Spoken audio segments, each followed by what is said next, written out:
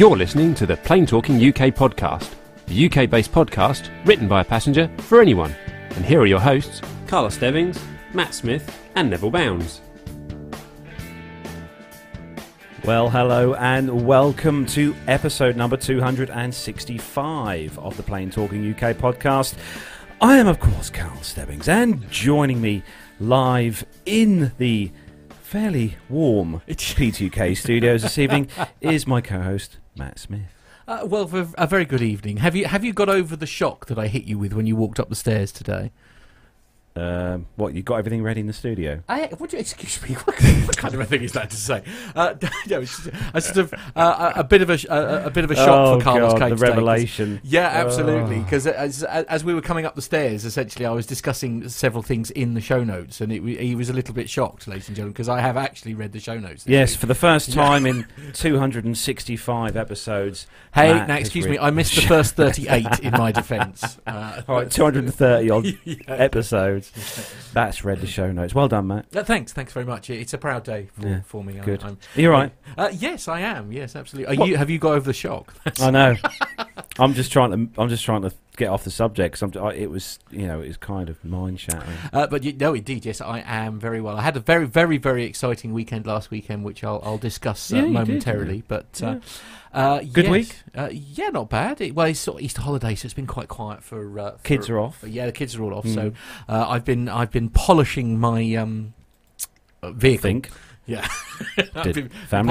Polishing the wheels at work to make sure that it's all shiny and ready. The wheels of industry. Yeah, we've been treating them to a nice valet, so they're all smelling fresh and not of children, which is my favourite kind of smell. No children.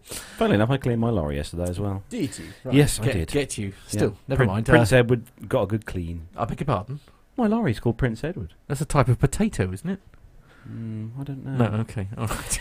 So, okay, anyway, joining us, as always this before week, we lose control, is the head of AV, it's Neville Bounds. Yes, hello. And it's been very warm here as well, actually. 24 degrees outside today. So I know. Mrs. Nev and I had a bit of a Chinese meal in the garden this afternoon. Oh, how lovely. Minor glass of wine. Oh. And, it was great, actually. Very, very nice. I think the whole of the Easter's going to be superb, actually. Yeah, this is the thing I can't quite get my head round, isn't it? Because it's just like when I was looking at the forecast, sort of like Wednesday, something like that, and it was sort of saying it was looking like the bank holiday weekend, of which obviously there are two bank holidays, the Friday and the Monday, and it said the weather was going to be sort of mid-20s. I was like, I beg your pardon. It's like, it's the UK. Bank holidays are supposed to be wet and unpleasant. Those are the rules, Nev, aren't they? Exactly right. But no, it's been a bit of a hectic week again at work. Lots of driving again around the country. But I'm very grateful for the few days off, I must say. I know. Have you got anything nice planned? We're going to see Mrs. Nev's mum tomorrow in your neck of the woods. And that's about it, actually. A bit of gardening, bits and pieces, things like that. But, looking forward to it. And probably have a picnic on Sunday or Monday, I think. Marvellous. Sounds like fun. Marvellous, yeah. So joining us as well this week, he's back with us again. And it's our awesome fourth co-host of the show. He's the guy who puts the P in pilot. It's Armando. Oh my God, that's so embarrassing. Armando, on behalf of all listeners everywhere, I would like to apologise for that. I try and think of something more original each week. Yeah, right. I love it because that evokes some some physiological stories from flying. I think we talked about a couple of them a couple episodes ago. No, it's really happy to be back here live on the show, kind of another regular week. I've had a week to settle down after everything, all the retirement ceremonies. So it's kind of back to normal and doing quite a lot of flying. Got into 310. Yeah, I know. Let's see. Flew a Tobago. Is that like tomato, yeah. that sort of, no. Yeah. You're right. 50% of the listenership just went, oh, Tobago, it's Tobago. And we're like, Tobago. And the other half went, we don't care. Right. So you finally got some flying. The other half are Googling it and saying, good point. Yeah, what's a tomato? Yes, is that something you put in a salad? Yes. I must say, Armando, I'm loving the T-shirt choice this evening. Yeah. Representing the old school airlines. I was going to say, if somebody could perhaps, bearing in mind this is predominantly an audio-based podcast, if somebody could just explain the visual reference. Armando has a T-shirt sporting the logo of Pan Am, or Pan American. Ah, okay, very good. Yeah, yes, very good. Right. Okay. We all need to get the aviation T-shirts. Right, yes, sir. Yeah. Okay. So, did you hear that, Nev? That's the 3-line whip. Yeah, I know. I think we're gonna. Yeah, that's good. And then I think our special guest has something in the background too, which takes it back to the classic airlines. Yeah. Oh dear. Now all we need is some BA retro livery in the stories this week, and we're laughing, really, aren't we? So on that note, joining us this week, our special guest. He's been on the show before, but we wanted him to come back and see us. Absolutely. Because we haven't had him on for a while. No, far too long. Far too long. Welcome back to the awesome Brian Coleman. Hello, hello, hello, and I'm so used to being introduced as the Sir Brian Coleman or whatever. Right, sorry. I know he's it kind of took me. I've been downgraded. I know it's all right. It's just like flying with United. Oh, ooh, so true. Family show. Children. How are you, Brian? I'm doing great. I'm so happy to be back on the show. Life has been busy. Haven't been doing nearly as much flying as I've wanted to, but I do have a special airline story to share. Not sure when that's gonna be in the show plans, but I did something special with my favorite airline, and Yeah, we're going to have a chat with Brian at the back end of the show about all his experiences on, I think it's an airline that we all, and an aircraft that we all know as well. But you've flown on the Dash 10 variant, haven't you, of the Dreamliner, Brian? I did, so I have now completed the trifecta of all three of them under my belt, so yeah. Excellent. Well, we'll have a good old chat later about what Brian's been up to in regards to that. Okay, good. So a big welcome to everyone who's joined us in the YouTube chat room this evening. Loads of famous names in there, as always, including a special someone who's joined us this evening, because it's someone I actually work with. Oh, so no. big welcome, a big welcome to Steve White, who's joined us in the chat room this evening. I actually do work with Steve. He's awesome. He's a top bloke. Have I met Steve? No, we had the road trip to Birmingham NEC. Oh, that's right. Last Yes, week. yes. So hello to you, Steve. We've also got Jenny in Rome. Hello to you, Jenny. Oh. We've got Paul Tricker. Tanya's in there. Auntie Liz over in Canada. Hello to you, Auntie Liz. Dr. Steph is also in the chat room this week. Hopefully she's not listening in her Jeep while she's driving, although she would be using Bluetooth if she was. Of course, absolutely. We've got Owen. Owen's in the chat room as well tonight, so hello to you, Owen, as well. Hope you are well and enjoying your flying career. And a big welcome to everyone who's joining us watching the show this evening. It is the 19th of April. And just coming up to 7:10 in the evening here in the UK on a sunny day, I might add again. And welcome to everyone who's joined us. We've got loads to get through on the show tonight, loads of great news stories, and obviously we're going to have a chat with Brian at the end of the show about his experiences with the Dreamliner. So we are going to start the show then, as we do each week, with our rundown of the weekly news. No, we're not. Oh no, I'm just trying to catch you out. So we are going to hand things over to... Did you get worried then, didn't you? Yeah, I've been frantically pressing buttons for minutes. I saw Matt load up the Patreon in the thing, and I thought, right. Shall I catch him out tonight? Yeah. You are so lying. So we are going to hand things over, because it is the beginning of the month. And we're going to hand things over to... It's the 19th of April. Yeah, but is that the beginning of the month? Yeah, but a certain company was a bit late this month in yes, they were a bit slow off the mark. So, Nev, what's been going on in the world of Patreon? Well, the Patreon, of course, is your way of contributing to some of the costs that we have on the show here. And we always read out all of the people that have contributed. And this month, it is Adam Spink, Adrian Meacham, Andrew Wilson, Captain Jeff, Eric Graves, Evan Shue, Graham Haley, Jeff Ward, Jonathan Warner, Jordan Rose, Liz Piper, Masha, Matt Caton, Matt Donemeyer, Matt Bunting-Frame, Myla, Owen, Neil Ranmorn, Nick Anderson, Nico Reger, Philip Labe, Ray Williams, Ruben Wells, Brian Harper, Stuart Backer, Stephanie Plummer, Steve Andress, and Stuart Black.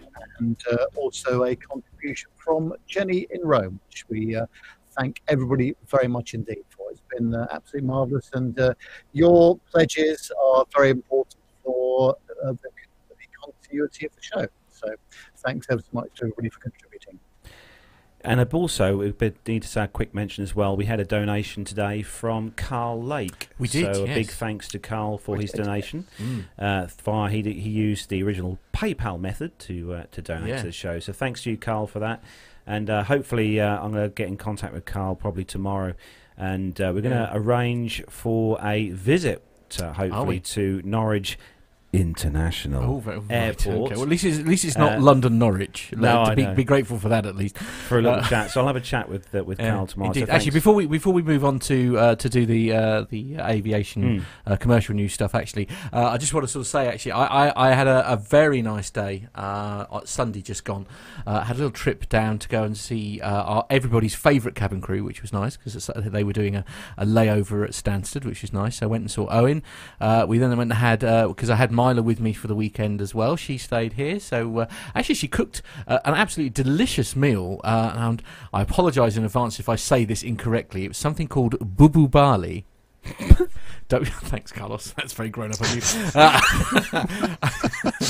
It was right. Everybody Google it now. It's bubu bali. Googling it now. And it was absolutely delicious. It was well, you had it. You know, I exactly had it. It was very nice. Yeah, absolutely. Yeah. So it was sort of like creamy and that kind of thing. So Myla, bless her, she came all the way over here and basically cooked for us all, which was very, very nice. Poor Nev could sort of hear us downstairs, couldn't you? We were so busy cooking. Oh dinner. yeah, absolutely. So that was quite nice. But on off the back of that, we met up with Owen for the day, and we went and also another friend of the show, a chap by the name of Jonathan Warner. He also joined us, and we had a wander around Duxford, which was nice. We had a good day doing that, but only I could go to an aviation museum and find something far more interesting. I have to be honest. And yes, this is the picture here. In fact, actually, I wonder if we ought to save this for a Christmas competition, because Jonathan's face is an absolute picture here. There we go. Look, it's sorry, I should just explain. So essentially, the photograph is of an art. Don't tell me what I don't know what sort of bus it is that's behind me, but it's an old school, proper old school, like wooden frames and everything bus that's behind, with Jonathan Warner essentially rolling his eyes at me. I think it was Blakey on there.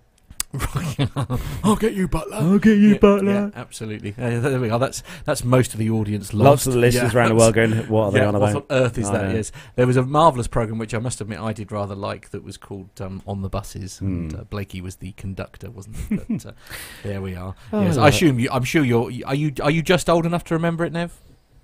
Oh, very much so. Yes, along with Bless This House and other programs that were on ITV on a Tuesday night or whatever time. Rising Damp, that sort of thing. Yeah, that's it. Yeah, yeah, indeed. But yes, a lovely day was had on Sunday, and then I ran Myla back to East Midlands Airport. So I had quite a day's driving. I had quite a day's driving. Did you take the Smithmobile? I did take the Smithmobile. Right, I have to confess, I may have made a small... Oh, and sorry, Lisa and Lee were there as well. That's terrible. Sorry, two of my best friends, and I've forgotten them as well. Oops, never mind. Lisa and Lee were also there. You wait, the text messages will come in now.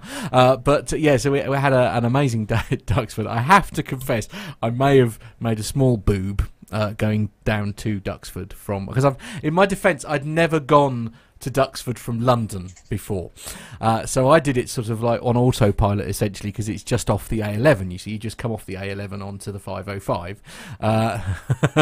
Yes, Lee's just saying not to mention the detail. I'm coming to that, I may have sort of basically, because I come from London, I'd never done it before, and sort of came off the M11 onto the A11, sort of heading towards it. It wasn't really until I got to Newmarket that I'd made a wrong turn. So there we are. It's don't ever get on a coach if I'm driving, I think is the long and the short. Well, I'll probably get lost. But Matt, you are on an island, so you can't get that lost, right? Well, yeah. Yes, that is an option. Yeah, I hadn't really thought of it like that. Yeah. Take that, put that in your pipe. No, put that in your pipe, Lee, and smoke it. What are you doing? He's looking it up on Google over here. No, I'm not. You're looking how far I've lost. No, I'm not. I'm watching the chat room because Pip's. You are not watching the chat room. You're an absolute. I can see your screen from here. Yeah, I'm looking at Ludham Airstrip. Just seeing where Ludham is, because Pip's flying to Ludham Airfield tomorrow. Yes, but Ludham Airfield is not very near to Bewilderwood, which is where he's going. So, no, it's a bit up north. Yeah. North. It's going to have to be a taxi job, I think. Anyway, that's got nothing to do with... Moving swiftly on, we're going to start the show then, as we do each week, with a rundown of the weekly news from around the world and the UK. So if you're ready, Matt. Yes. And if you're ready, Nev. Yes, certainly. Armando. Ready to go. And Brian. As never. I mean ever. Let's go.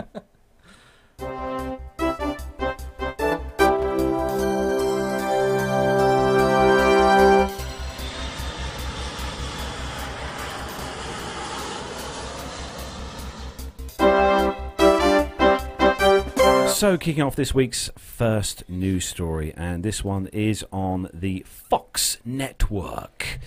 And it's foxnews.com. And Japanese airline lands test flight of new aircraft in Hawaii. So All Nippon Airways, or All Nippon ANA, if you want to call it that, has completed a test flight of a new wide-bodied aircraft with its arrival in Hawaii. The Japanese airline completed the first of two tests when the Airbus A380, named Flying Honu, touched down Wednesday at Daniel K. Inouye International Airport in Honolulu, according to the news reports. The four-engine jet arrived from Tokyo's Narita International Airport at around 7:45 a.m., followed by a blessing ceremony for the aircraft that was painted to look like a giant turtle. The test flight carried 2 pilots, 3 airline employees, and 3 passengers from the Japan Civil Aviation Bureau, the equivalent of the FAA. The State Department of Transportation said it's very happy, and Hawaii's largest airport is the 11th in the US, and that's able to accommodate the double-decker aircraft, which will seat around 520 passengers. It is double-decker. You have to be able to use a jet bridge on the second and third levels of the aircraft. Actually, it's probably only second level. Actually, I can't. There's 3 decks on the A380, but there you go. The weather test was another step towards ANA's 2020 were you actually goal. Asking me a question like that? No, I know. That was very silly. Of doubling the number of seats on flights connecting Honolulu and Tokyo. The airline currently offers 3 daily flights between the cities on 787 aircraft, which carry between 200 to 250 passengers. Honu, Hawaii's green sea turtle, was chosen for the aircraft's name to symbolise good fortune and prosperity and the company support of Hawaii's conservation efforts, the airline has said. Now, this is one of the destinations this is on my bucket list, Hawaii. I'd love to fly to Hawaii. It always sounds so. It sounds so sort of. I don't know what the word is I'm looking for. It just sounds so exotic, doesn't it? It's but it's good news for Airbus as well. I assume the beaches are quite good in Hawaii. Oh, the beaches are pretty good, yeah. but no, we've run so many stories about obviously the A380 kind of sort of going away, dying a death as such. But at least there are airlines still, Well, that's true. Having that a few true. new ones every now and again, so it's good news. And Carlos, did you hear about here in the States that Southwest Airlines is now flying to Hawaii, and as part of the big ceremony that they had when the first 737 landed, it got laid on the island. They put a giant lei around the nose of the aircraft. It was quite pretty. Oh. Yeah. It's a Hawaiian tradition. It is. Yes, the lei is, yeah.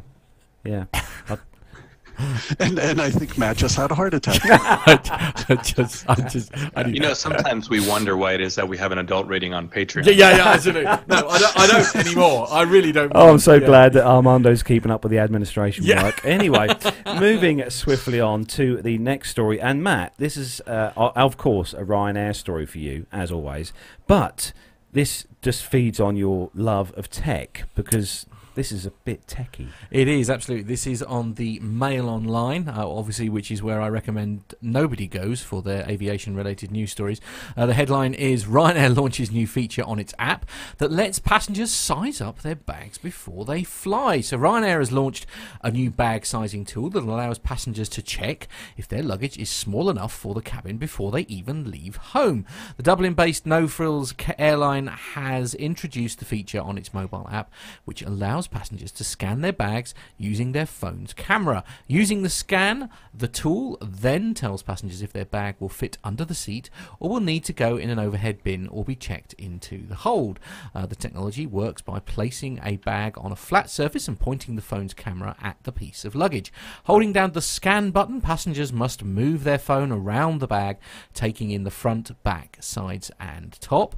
The app works out the bag's dimensions using mapping software. It then indicates whether any fees will need to be paid. Earlier this year, EasyJet became the first airline in the UK to offer a bag sizing feature on its phone app. Speaking at the time, EasyJet said that if used correctly, passengers won't be faced with any additional charges at the gate for bringing an oversized cabin bag. Ryanair's baggage policy often comes under fire for being too confusing. In February, Ryanair was hit with a €3 million, that's £2.6 million in sterling, fine over its misleading cabin baggage policy. I think, in fairness to Ryanair, actually, I think it's more they keep changing it. You don't know what the rules are because it changed from when you flew last. Anyway, the low-cost airline was slapped with the penalty by Italy's antitrust authority in relation to its new cabin baggage rules introduced late last year. However, the fine was later suspended in lieu of a definitive ruling on the issue. So yes, it's. I don't know. I almost feel I want to have a go at this. I mean, how accurate can it be? Download this app and try it. Yeah. Well, you downloading a Ryanair app, Carlos? Yeah, I've used them. I've used them. I will use them. Okay. But, I'm just wondering if they could use them for the passengers as well. Just scan the passenger and get the accurate. Yeah, I'm not going to do well in that scenario. I have to be honest. It's just the seat will cost me twice as much. Nev, I can't ever imagine a scenario ever where you may end up on a Ryanair aircraft. I just can't see it. They don't fly from City for a start. Well, no, but I have done that before. I think I flew. Where did I go? Luton to Cork, or was it Kerry? I think it was. Right. Oh, long distance then. Yeah. in the past, but that was before all the big baggage restrictions as well. So it's a different, different game now. Different ball game. Yeah. What do you think about this bit of tech then, Nev? Scanning the bag. Yeah, but I don't know. I can just see. If it's because the trouble is this is now a sort of absolute pass-fail scenario, isn't it? Yeah. And if your luggage is very slightly outside of where it should be, then you're going to get hit with a charge, aren't you? So there's very little room for discretion here, I would suggest. Yeah, there is that. Yeah, I wonder if and also what if the app has worked it out wrong? I presume final discretion is down to the handling agent, on the gate. I mean, I'm assuming there is a slim possibility that it's worked it out wrong, and or you'll get someone who says, "Well, my app says it's okay." Well, this is the scenario that I'm thinking. I mean, how accurate is it actually going to be? I mean, that's my worry. We'll see. Yeah. Download the app, Matt, and give it a try. Give me a minute. Moving on to the next story, Nev, a nice little BA one for you. It is, yes, on the simpleflying.com, and quite a good font, actually. I'll give the font a bold 8 out of 10. Oh, very good. For readability, so that's good. And it says that British Airways opted for Boeing 777X aircraft over more A380s. Recently, new information has come to light on British Airways' decision to purchase Boeing 777X aircraft as part of its wide-body fleet renewal. It turns out that Airbus actually pitched the A380 to British Airways, but was utterly turned down as it would be too expensive to reconfigure the aircraft to hold the new BA Club World seats.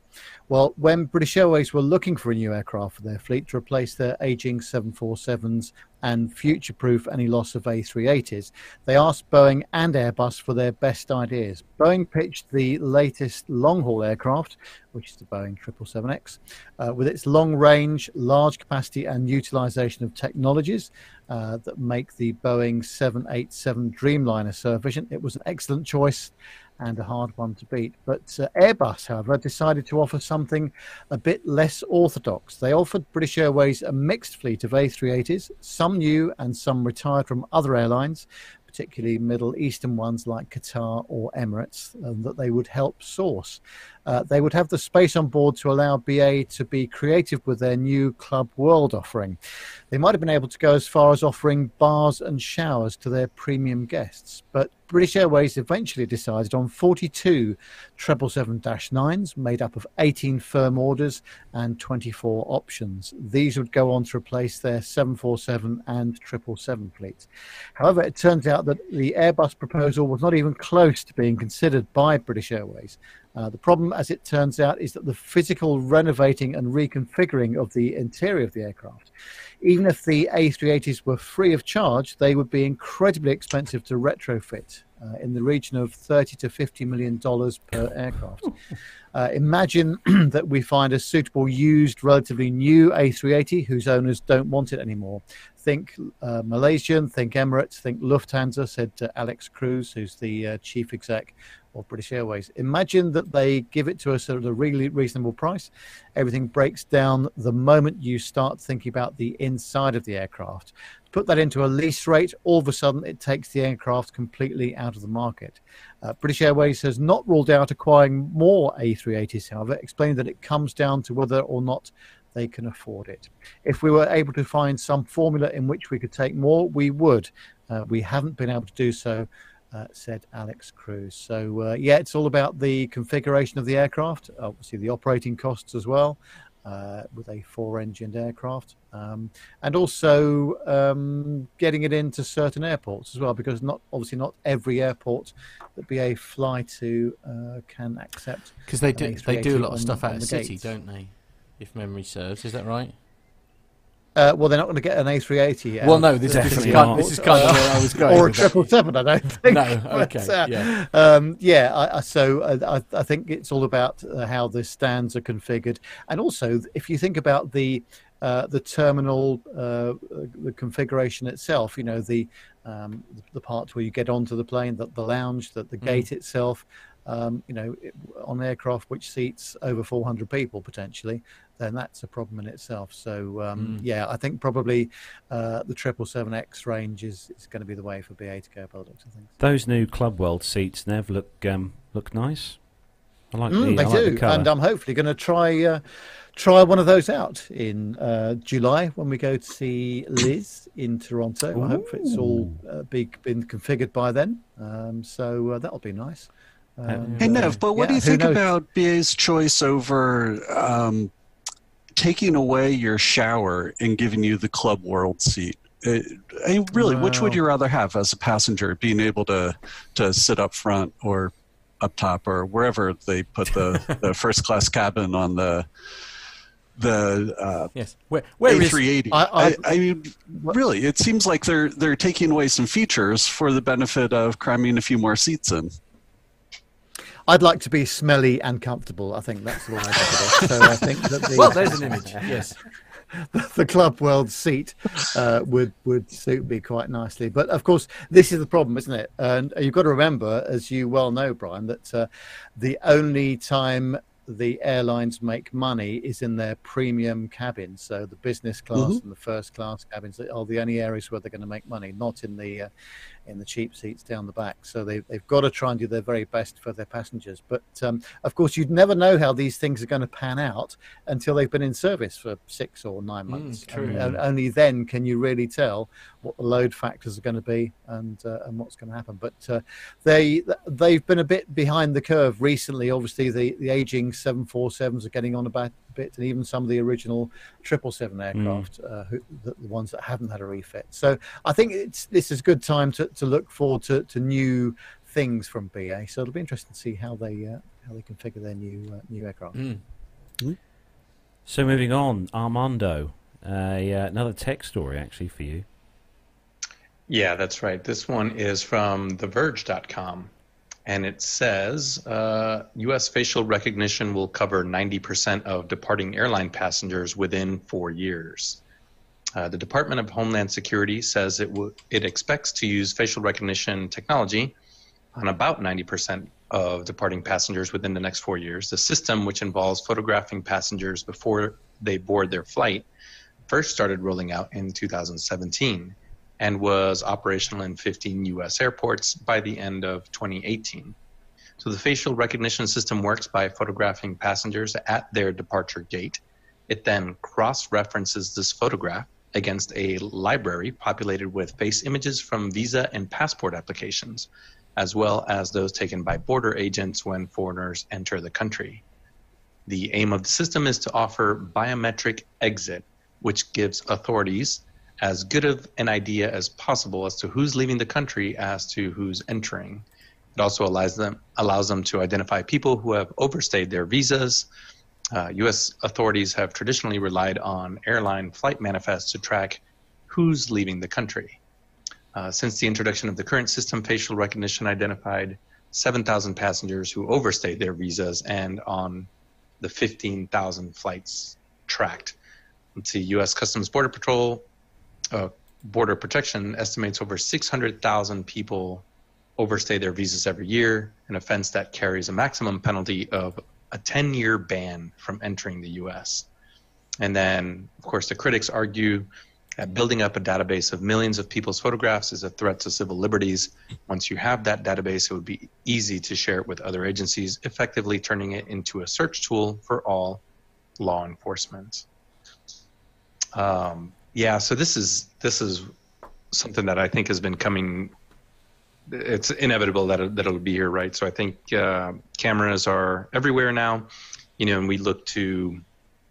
I did a lot of research on this when I was doing my schoolwork, my university work, where we looked to Europe for security measures in the way they've integrated their CCTV and facial recognition and behavioral recognition programs with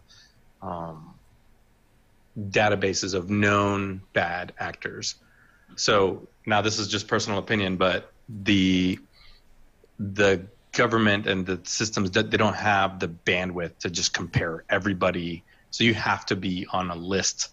You have to be put on a list by someone for.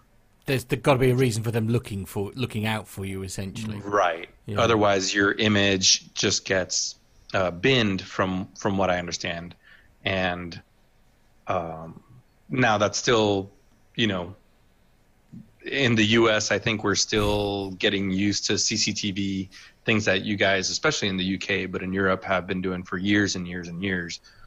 We're very much still trying to get used to this balance between security and civil liberties. So, but I think in the aviation industry, it's inevitable that it'll be here, and maybe you'll even tack on more biometrics. Fingerprints are here, so you add facial and you add voice recognition, and you eliminate the need to show your passport, show your ID or anything. That the system will just let you on the airplane. When you think most smartphones have facial recognition now for unlock.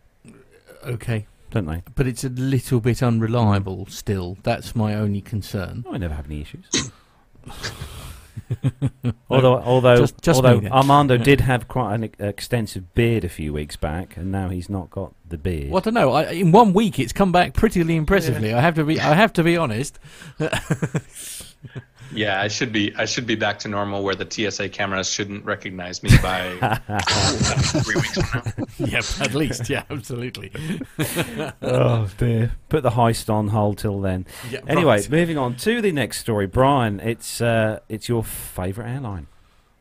It is, and there's a bit of an issue, as I guess there is with the airline as well. I actually have two URLs for the same story. One story is dated April 18th and the other April 2nd, because the URL you gave me didn't work, so I searched for it myself. And do you want me to go through the story from the 18th or the 2nd? Okay. 18th. Yeah, the 18th is 18th? the one. We'll go with the updated? Yeah. Okay. Fingers crossed. And it's, yeah, just want to make sure the show notes match what I'm talking about, but accuracy. You are who literally cares? the only person that cares. And I'm over it. Yeah, so. yeah, exactly. Yeah, indeed. The look Carlos just gave me then. Oh my goodness. Carlos has just curdled milk. That's what he's done. Anyway, yes, do carry on.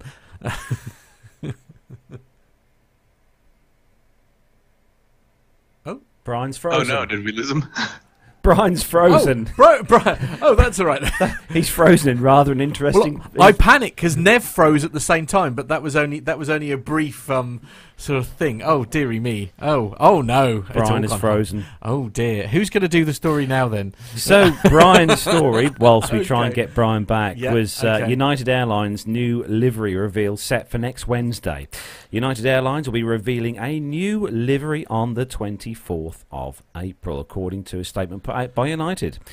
Not the same leaked livery from a few weeks ago, it says here. This leaves us with a bit of guessing as to what United's new livery will look like. So the Globe, we all know that United has the Globe on the back. So United Airlines inherited their current Globe livery after their merger with Continental Airlines. The new post-merger livery at the time was barely discernible from the one used by Continental. This undoubtedly saves costs while repainting aircraft, in addition to being an easy replacement for United's older Tulip livery. Furthermore, much of the new United Airlines took on elements from Continental Airlines, including Continental CEO Jeff Smizek. And aside from United and a slightly more vibrant blue tail fin, United took this livery from Continental. Needless to say, this new livery didn't really strike a chord of brand recognition in the same way as United's Tulip. The Globe was justified as a way to highlight United's global footprint that keeps expanding, and now it seems that United is looking to get a new visual identity to help build their brand recognition. The most recent change to their livery was the new Swoop with their new 787 and 737 MAX aircraft. United introduced a Swoop livery. This modified livery saw a gold stripe that flows along the aircraft instead of cutting straight across in a line. So the Tulip, United's pre-merger livery, was cordially referred to as the Tulip. When United merged from bankruptcy in the mid-2000s, they introduced a brand new livery to mark the start of a new chapter in their history. They decided to keep the Tulip because of a brand recognition. In fact, compared to the grey battleship livery, the rising blue Tulip emphasised the tulip on their tail fin. This new livery also had a coordinated colour scheme of blue, white and small hints of red retained from past years. However, with the end of United and the start of United Continental, the Tulip saw its end. So what's next? United could revive the Tulip. Many frequent flyers recall the Tulip, and it still has a strong brand association with United. On the other hand, United has been doing quite a bit of reworking on the colour scheme. For starters, United has introduced a Pacific Purple into their colour scheme with their new Premium Plus seats featuring a purple colour. It wouldn't be surprising to see the same purple introduced into their new colour scheme. For now, we eagerly await April the 24th, 2019. So it'll be interesting to see. Well, Brian is back, so perhaps we should ask him for comment. Yeah, hello, absolutely. Brian. Yeah, I think it's a conspiracy by United. They just didn't want me talking about them. Absolutely. It's because you're their most loyal customer. They were worried you might not like it, Brian. So come on, Brian. Well, what's your? Do you think they need a rebrand? I think I am phenomenally loyal. There might be a bit of an issue over my opinion over, I'm fairly vocal, both good and bad with them. I was sad to see the Tulip go. The Globe was, I think, a nice thing to be incorporated into it. I've seen some of the prototypes or leaked photos. There's one in particular that picks up the purple that I thought was actually really nice, and it ties in nicely with their new premium economy class, the seats that they have there. Other changes that I've seen from the leaked photos, there really wasn't much of a change. I wish that they would have spent more time doing something a little bit more drastic than what they've done. So it seems to be a bit of a touch-up as opposed to a makeover. I've been frantically scouring to see if I can find any sort of hint of the. No, I couldn't find the thing. anything. I mean, I found the leak ones, but I'm not going to publish those because obviously they do say at the top of this story essentially that they are not the one. You know, none of those leaked ones are the livery they're going to. I mean, I know we've only got to go wait till Wednesday, but yeah, it's. I found this on the story here. Actually, I do really like the tulip. The old school, the old school United livery. Yeah, I quite like that. And the Battleship Gray was just so incredibly dark and depressing. But seriously, both inside and out, it was just a terrible color scheme, and it did not age well at all. Anyone that's been around aircraft that are painted in a dark color know that over time they just fade terribly, and I hated the Battleship color scheme. However, if you're Jonathan Warner, probably very excited about the fact that it was grey. Military grey. There we are. Nev, what do you reckon about... I'm sorry, as you can see over my shoulder, the United Vacations towel, the color, I always like that color scheme, so I really hope that they'll bring something like that back, but they probably won't because the retro look, they'll do a plane here and there, but I don't think they'll bring it back entirely. Yeah, I mean, when I used to work for United Airlines as a teenager at Dulles Airport, it was that orange, red, and blue, and that was kind of a class. I'm with Brian. I missed the tulip, but as he was reading the story, or as Carlos was reading the story, I looked up some of the retro or the vintage United Airlines. And there is a red, white, and blue with some stars. It kind of reminds me of Evel Knievel, sort of Captain America look. I posted a link to it in the chat room, and it's really pretty. I would love to see that come back. Right. Okay. So while Matt's looking at, but Brian, do you want to take the next story, Ben, since you missed your one? No, I'm done. Oh, okay. I've talked enough. Okay, fair enough. So the next story, off you go then. the next story, moving on, is on the NJ.com website, which is True Jersey. So I'm guessing that's New Jersey. And the headline, this is interesting to say the least. Matt will bring up the pictures, no doubt. Oh, will he? Oh, all right. Mexico-bound airline passenger. I'm too busy looking at United old liveries. Oh, the old, yeah, that's quite good. Absolutely. So, Mexico-bound airline passenger wraps gun in an aluminium foil. I beg your pardon. Or, what? for our American listeners, aluminum foil. Oh, please. And Thank you. Oh no! Hides it inside a DVD player. Hang on. Is that, Nev, please comment on that. What? Aluminum. Oh no, the DVD player bit, presumably you're talking about. No, I meant the aluminum. But anyway, there we are. So I see. Aluminium. Oh. How dare you? Honestly. No, we schedule our meetings with aluminum. Pardon? No? Well, you say schedule all funny as well. No, I figure we just schedule. Schedule. I know we haven't finished the story yet, but yes, carrying a DVD player through the airport would be suspicious in itself. Yes, absolutely. Yeah. I mean, when did they last do portable DVD players, Nev? Oh, I think you could probably still buy them. In fact, we've just supplied some to one of our clients over in North Africa, actually. Yeah, I think that tells its own story, Nev, if I'm honest. That's probably, that tells you a lot, doesn't it? Yeah, absolutely. The 8 tracks next. Anyway. Yeah, but the what? Yeah. You don't even know what an 8-track is. Oh, do I you? do. I do. Yeah. Anyway, Betamax. Anyway, Brian, finish the story. So, anyway, a passenger was arrested on Sunday after hiding a gun inside a DVD player packed inside his checked bag at New York's John F. Kennedy International Airport.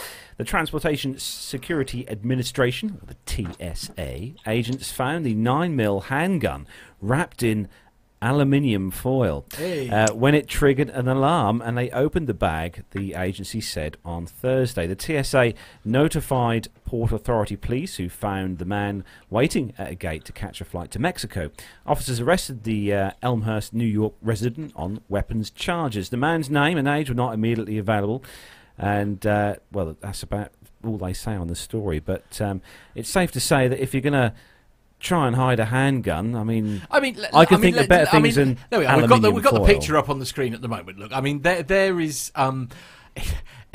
I dare say as that went through some kind of scanner, somebody must have gone bananas to see that and just thought, what the actual is going on? Like, it was just like... Is that a DVD player in your pocket, or are you pleased to see me? Well, indeed. Yeah, may well be, absolutely. I mean, wasn't Wait, hey, how small was that gun in order to fit in a DVD player, or was it a boombox from the 80s? Hey, now come on! I had one of those. They were amazing. Yeah, absolutely. There we go. It's we appear to have an unexpected special guest, by the way, which I don't know. Armando, who Maddie? Who have you got with you there? What? That's right. This is Maddie over here. Hi, Maddie. Hi, Maddie. Oh, it's fallen out. There we go. No, fair enough. Okay, that's fine. Yeah, she's the strange man on the screen scared her. Yeah. Oh, right. Yeah. That would be Daddy. That's worrying. Yeah. Yeah. Absolutely. Anyway, what do you reckon about this? Before we move on, Armando, this story with foil wrapped 9mm hand pistols. Yeah, so this is a terrible idea, and wow. Really? Oh. I found out the 8 strangest things that TSA has found in checked or carry-on luggage: a python in a hard drive. Pardon? Freddy Krueger's hand. Right. Wedding-themed hand grenades. Wedding-themed... Is that for a quick divorce? Drugs hidden inside of a knife. Wow. Let's see. It enables you to cut your Coke easier. I know, right? Like somebody actually thought, you know what? The drugs are bad. I should hide it in a knife. They'll never find that. Yeah, I mean, yeah, they'd be okay. I mean, Nev, this does vaguely sound like some kind of story that Captain Al would sort of be involved in for some reason. I don't know why I'm thinking of him. Yeah, absolutely, hiding it in snacks. But I think that there must be some great stories that never make it into the media about the things that people have found trying to smuggle through security. I'd love to meet some of these people and have a chat with them off the record, of course. Of course, yes. It puts a whole new meaning to a file in a cake at a prison, you know. Yes. It's yeah. I mean, that is old school. A file in a cake? Yeah. Right, okay. I mean, yeah. Ironically, I've been watching Porridge all day. Oh, right, okay. Yeah. Anyway. So moving on swiftly to the next story, Matt. Oh, it's my go, is it? Oh, it's flipping heck. Oh. It's obviously we're going back to Ryanair again, actually, for this story. Right, but okay. it's an important story because it relates to obviously what's been in the news for the last few months. Yes, indeed. So this is on Market Watch. MarketWatch.com is the website, and the headline from the Wall Street Journal is that Ryanair to require extra simulator training for Boeing 737 MAX pilots. Europe's biggest low-cost airline, Ryanair Holdings PLC, has got. This website's got like the actual numbers involved of like whether it's up or down on the market at the moment, which is a bit distracting. Anyway, they're moving. That's slightly stressful. But is it because we're mentioning Ryanair, therefore the stocks are going down? Anyway, so Europe's biggest low-cost airline, Ryanair Holdings PLC, plans to put pilots of its Boeing 737 MAX jets through extra simulator training, according to people familiar with the carrier's thinking. The latest airline to take additional safety measures related to the troubled plane. American Airlines Group is devising extra training scenarios for its 737 pilots, the Wall Street Journal reported earlier this week, while Canada's transport minister said that the country would require pilots flying the jet to spend time in simulators. The moves come after 2 of the Boeing planes crashed in recent months, which killed a total of 346 people on board the airline, spurring the worldwide grounding of the MAX fleet. Accident investigators have implicated an automated anti-stall system in both crashes. Ethiopian Airlines, the operator of the most recent jet to crash in March, said it would mandate simulator time for its MAX pilots and has already taken delivery of a MAX simulator. Indonesia, where a Lion Air plane crashed in October, also is requiring MAX pilots to use those training devices. Pilots typically haven't trained in dedicated MAX simulators because regulators had determined it handled like the earlier 737 models. Boeing is working on a fix to the automated anti-stall feature, which it hopes will be approved by the Federal Aviation Administration in the coming weeks. The FAA has determined that the proposed training requirements associated with those pending changes don't require simulator training for the pilots. The journal previously reported that the changes had been made. The changes that had been made have been tentatively approved. Boeing Chief Executive Dennis Muilenburg said in a video posted on his Twitter account Wednesday that the company had completed 120 MAX test flights, logging more than 203 hours with the fix. We are making steady progress towards certification. He said engineering flight tests by Boeing of the updated software were completed this week, with certification flights due next week. Now, the only thing that worries me a little bit about this story, perhaps, I don't know, I suppose the only one even vaguely qualified to answer this for me perhaps is Armando, but I worry how well in a simulator you are going to be able to simulate the incident that occurred. And I presume, obviously, these new simulators do have this updated software built in, obviously. I mean, that's obviously a fairly straightforward thing to do, but I don't know how well you could replicate what happened. So I think you will be able to, and so when a accident investigation happens and finally concludes and the final reports come out, that's the intent of spending hundreds of thousands of dollars, if not millions of dollars, on an accident investigation, no matter how major or minor it is so you can replicate it and then train the pilots in order to avoid the same thing. So obviously having two mishaps that are very similar is going to drive a trend in the training, and this is it. The simulator producers, whether it's Flight Safety or CAE or any of those big companies that run these simulators, they will update the software in conjunction with or in collaboration with Boeing, right? In it, and also the airline. So it will be a very realistic. I anticipate it will be a very realistic training scenario that they will, and the story goes on to say that Southwest Airlines and United do not intend on incorporating additional simulator training for this. So I think each airline is going to take their own approach based on their confidence in their pilots, their training programs, their recurrency programs. But really what this story tells me is it's like, I think we mentioned it at some point. It's when Toyota had that stumble and they lost a huge amount of their worth. This to me shows the airline's commitment to the platform. Right. So nobody expects the MAX to go away or any orders to be canceled in these big airlines like Ryanair, United, and Southwest. They're just waiting it out, seeing how they can improve the training and then how to best integrate it into their fleets. I mean, is there a scenario? I mean, if this fix has proved to have solved the issue that was certainly highlighted by these two awful incidences, is the additional training necessary? Because presumably the craft is going to behave perhaps a little bit more how people would have expected it to now that they've mended this hiccup. The system, is that a fair comment? The system is still going to be in place. The MCAS system will still be on the MAX. No, exactly. I know, but it's the software fix that they're doing is because the original system, it would trim at quite a high rate, so it would trim the aircraft really, really fast. So it would obviously it would throw the pilot straight out. But I think the software fix that I read online a few days ago that they're trying to implement would mean that the system would run a lot slower, so it wouldn't be such a massive pitch change for the aircraft when the system cuts in.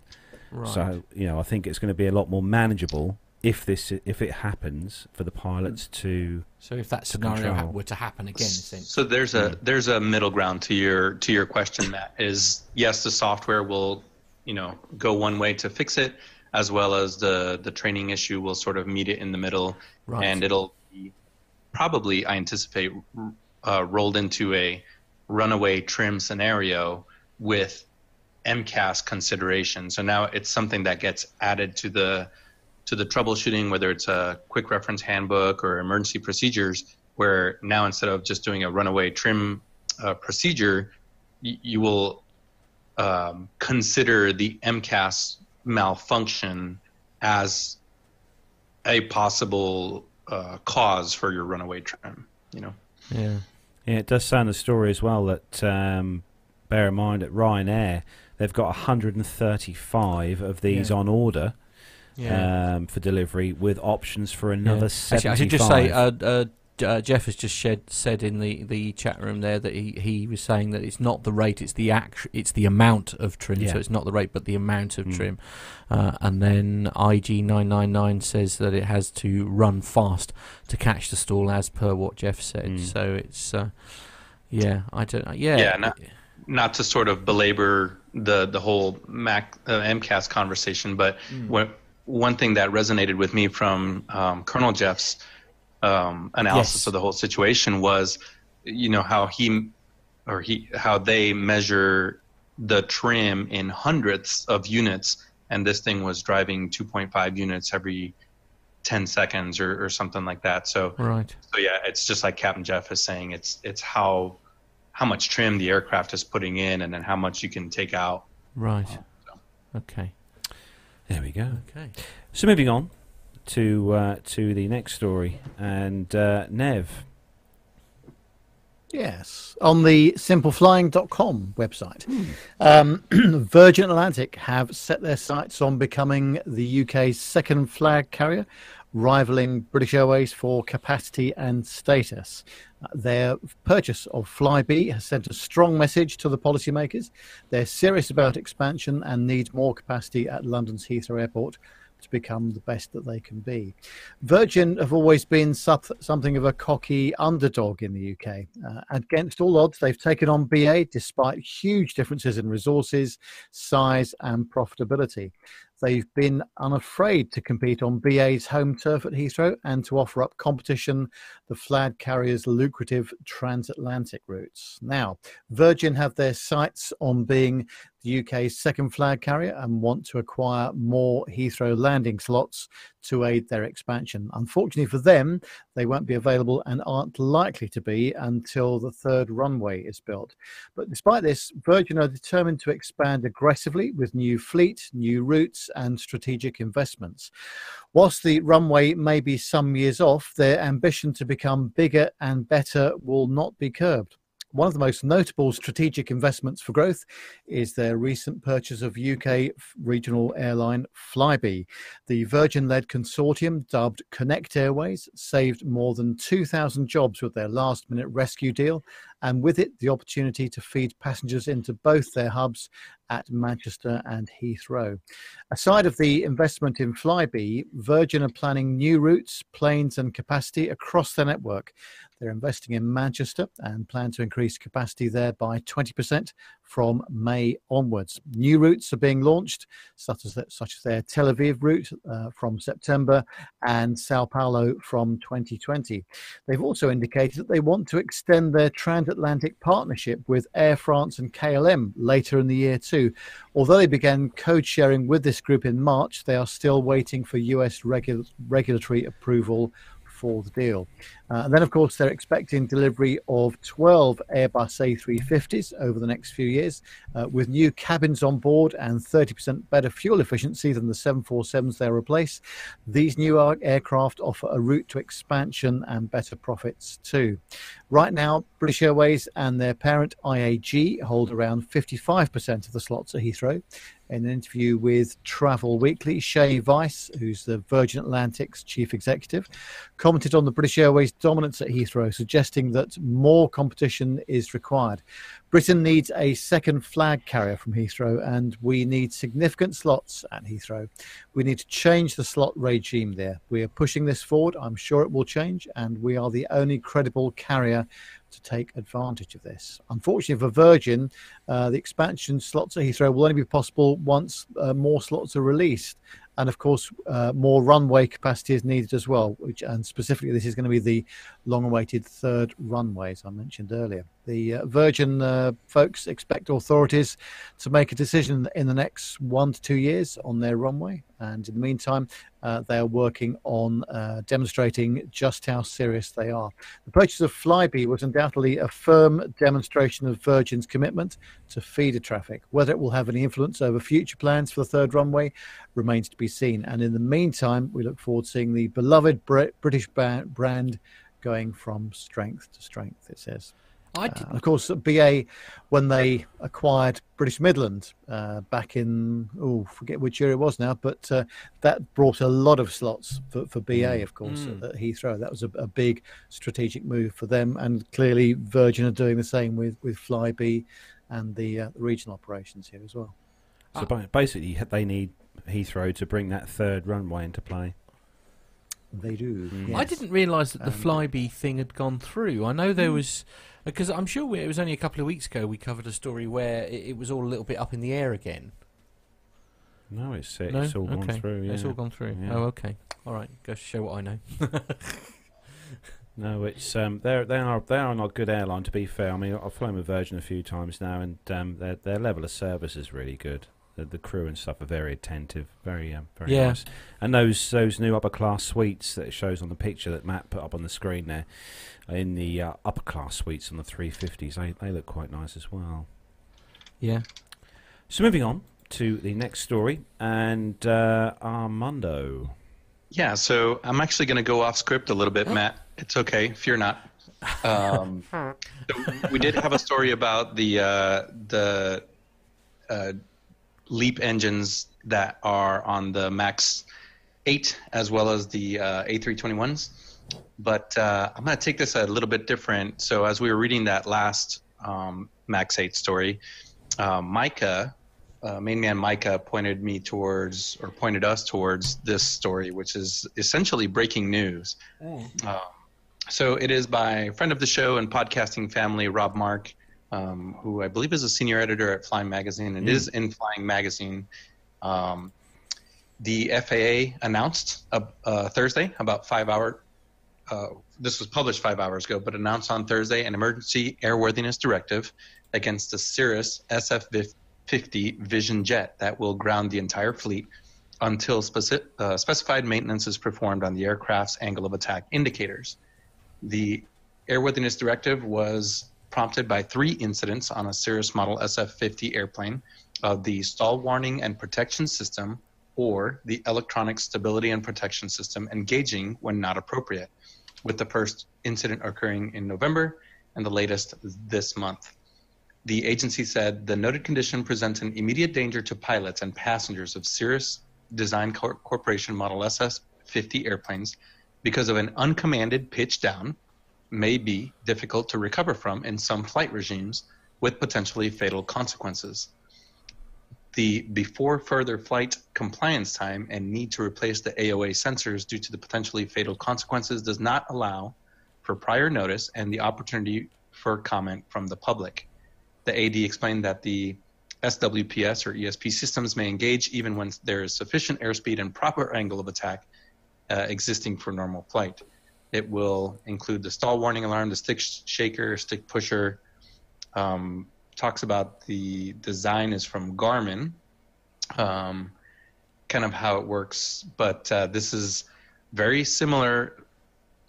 So I'm curious as to how this was prompted, right? Maybe, this is eerily similar to what we're seeing on the MAX 8, where an automated system is kicking in when the conditions. Right, so grounding yet another fleet of aircraft. Yeah, I guess that it's got to be done. Presumably these decisions aren't sort of, done lightly, if you see what I mean. So that there must be, there will almost certainly be, strong grounds for, doing so. It's, it is a bit scary. But yeah, and that statement from the FAA pretty much sums it up, is when they reach a finding, and kind of just like we were talking about, it's probably a finding in an investigation somewhere that it's an aha moment where suddenly you realize, oh, well, this could be a potential major cause, and the most conservative approach would be, hey, we got to ground the fleet until we figure this out. Yeah. So I think Cirrus is going to find themselves in the same situation, although on a smaller scale than Boeing here. Yeah, almost certainly. It's got to be said, though, Armando, that SF-50 is one heck of a strange-looking jet. It is. It was actually the best-selling private jet in 2018, I believe. I think with I don't remember the number, but it was something like 50 orders or 50 deliveries, something like that. So apparently it's very capable. But yes, it is a funny-looking jet. And Matt, I'm just wondering, I guess you might describe yourself as a nervous flyer to begin with. Yes, yeah, that's an understatement. Yes. How does this story affect you and your desire to go flying?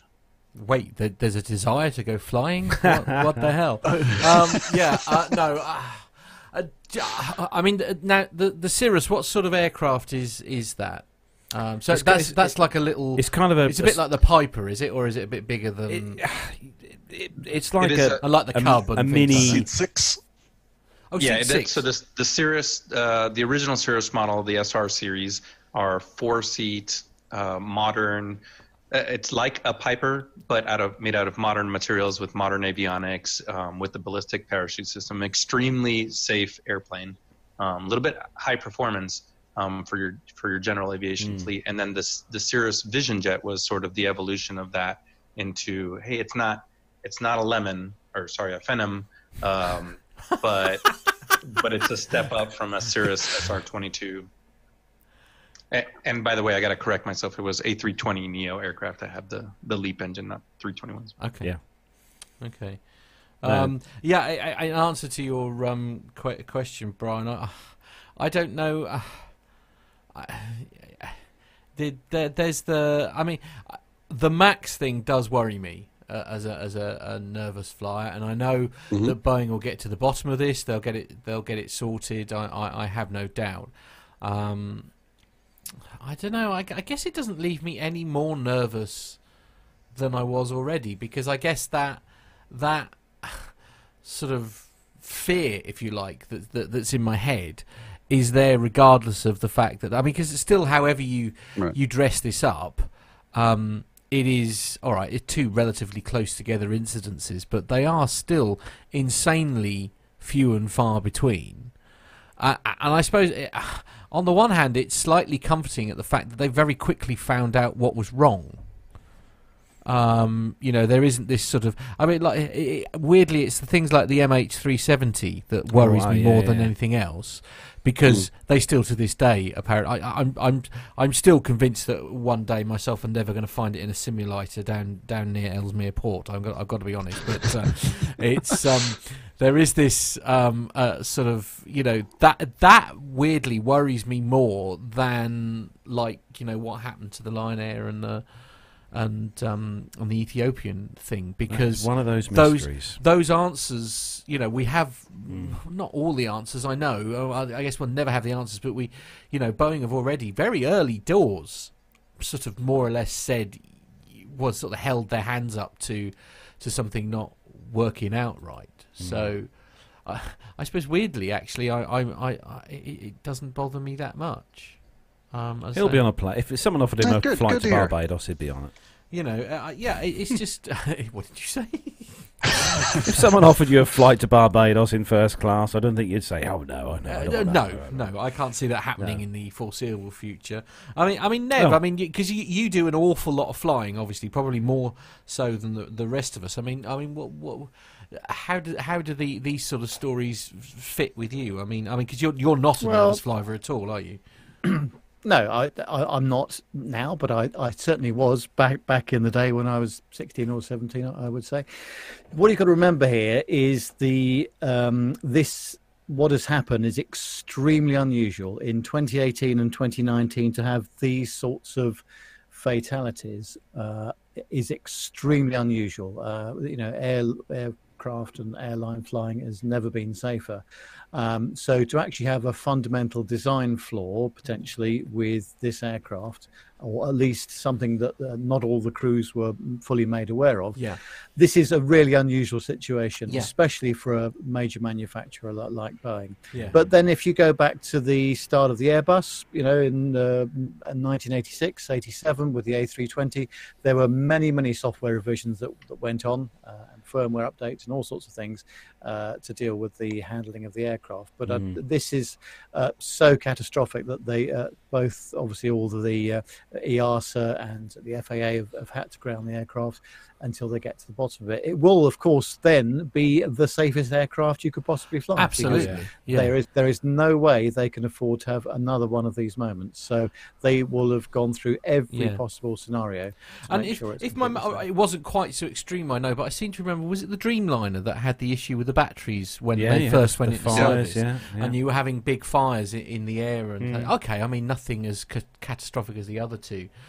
Sort of occurred, but I think when you add up all the facts and figures and stuff like this, and it's been said about 1 million times before, flying is still the safest. I think. I know. I even as a nervous flyer, I still agree with you. Yeah. On that. So so in answer to your question, Brian, I don't know. I am indifferent. I still don't like it. But it's not going to stop you from flying. No, and I think that's something great to hear. So well done there. Yeah. You know what? And I'm going to go ahead and throw in a plug for the beauty of the PTUK podcast. This is exactly what it's about, right? And so we're talking about the AOA sensors and this MCAS and this sort of automatic software that drives you down, and the tagline for the show, right? Written by a passenger for anyone. This is exactly what it's about. I know I get super hyper focused on the technical aspects of things. And that was a great question, Brian, because I sometimes forget, was like, Matt, Carlos, how does that make you feel knowing that airplanes are falling out of the sky? Doesn't bother me.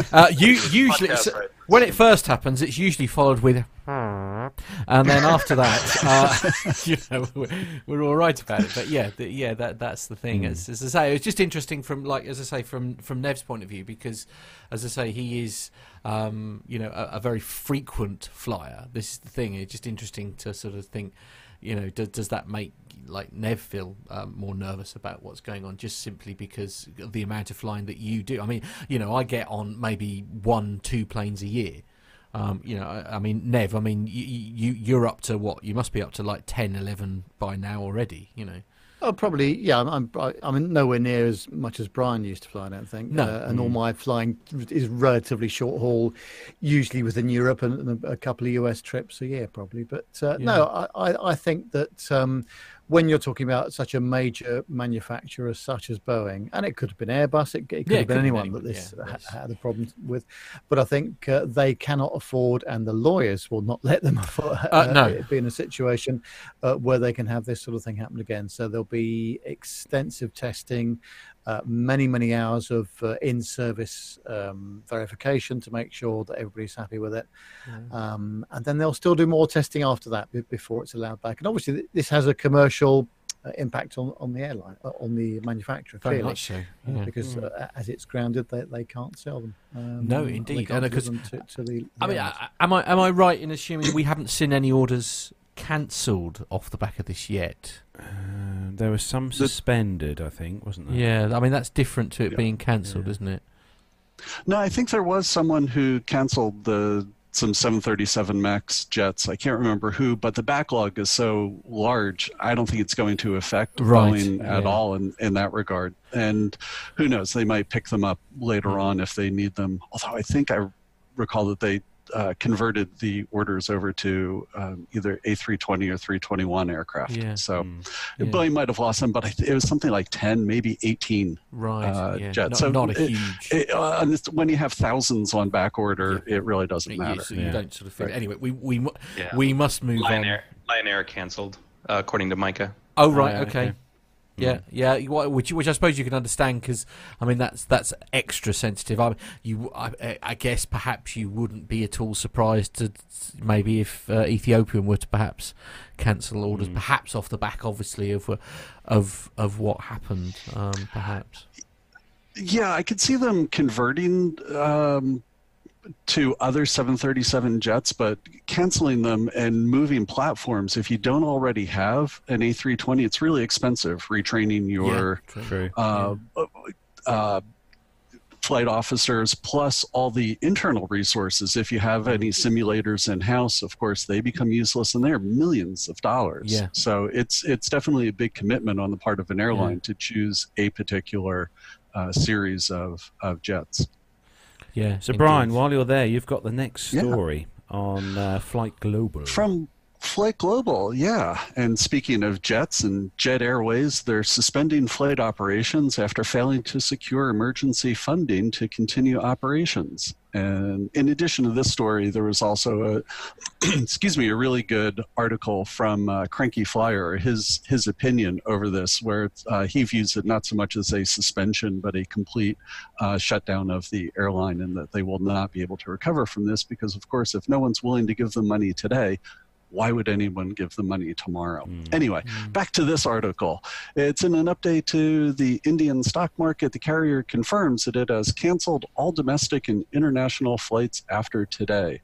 It says it took the decision after being informed by the State Bank of India that its consortium of lenders had turned down a request for critical interim funding. Without such funding, the airline admits it is not able to pay for the fuel or, in quotes, critical services required to sustain operations. Wonder if that's flight crew by chance. Food, I guess food's not critical, but anyway. Well, it depends on your perspective, to be fair, Brian, because I would find that very critical, but yeah. So it notes that it undertook a painstaking evaluation of all the alternatives available and took guidance and advice from its board of directors. In my opinion, they said, run. No. Absolutely. Cancel all checks. The airline had already suspended international flights until the 18th of April as an interim measure. Over the last several weeks and months, the company has tried every means possible to seek both internal and long-term funding. Unfortunately, despite its best efforts, the airline has been left with no other choice today but go ahead with a temporary suspension of flight operations, it says. And on and on and on. But basically, I don't think this one's coming back. And it's unfortunate that an airline goes out of business, but as they have always said, how do you make $1 million in the airline industry? You start with $1 billion. Well, yeah.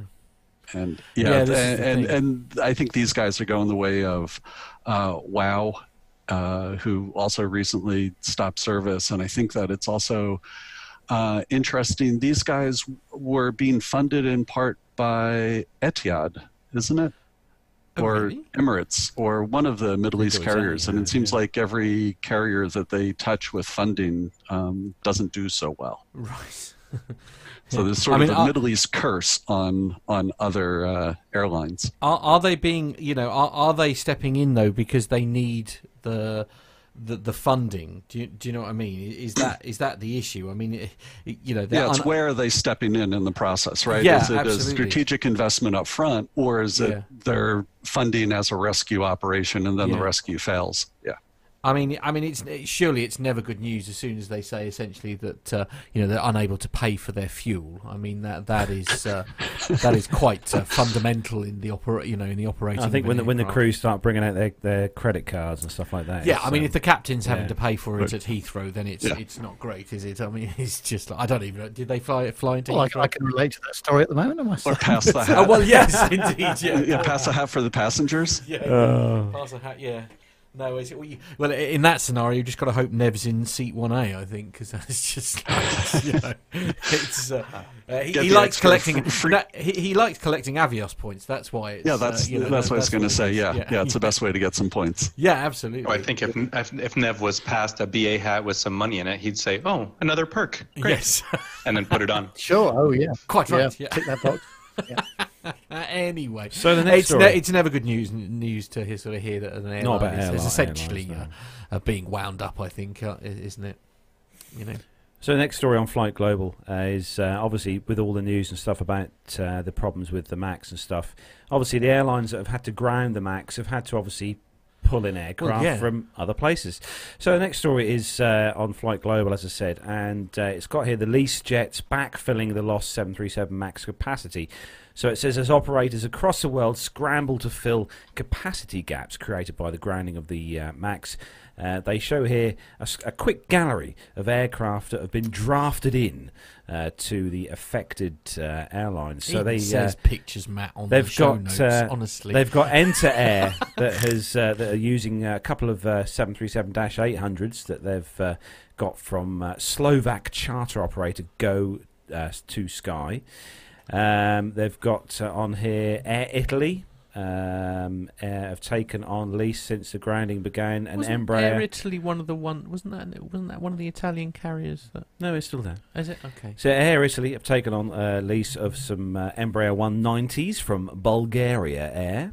And also a Fokker 100 as well in the livery of Croatian carrier charter operator Trade Air.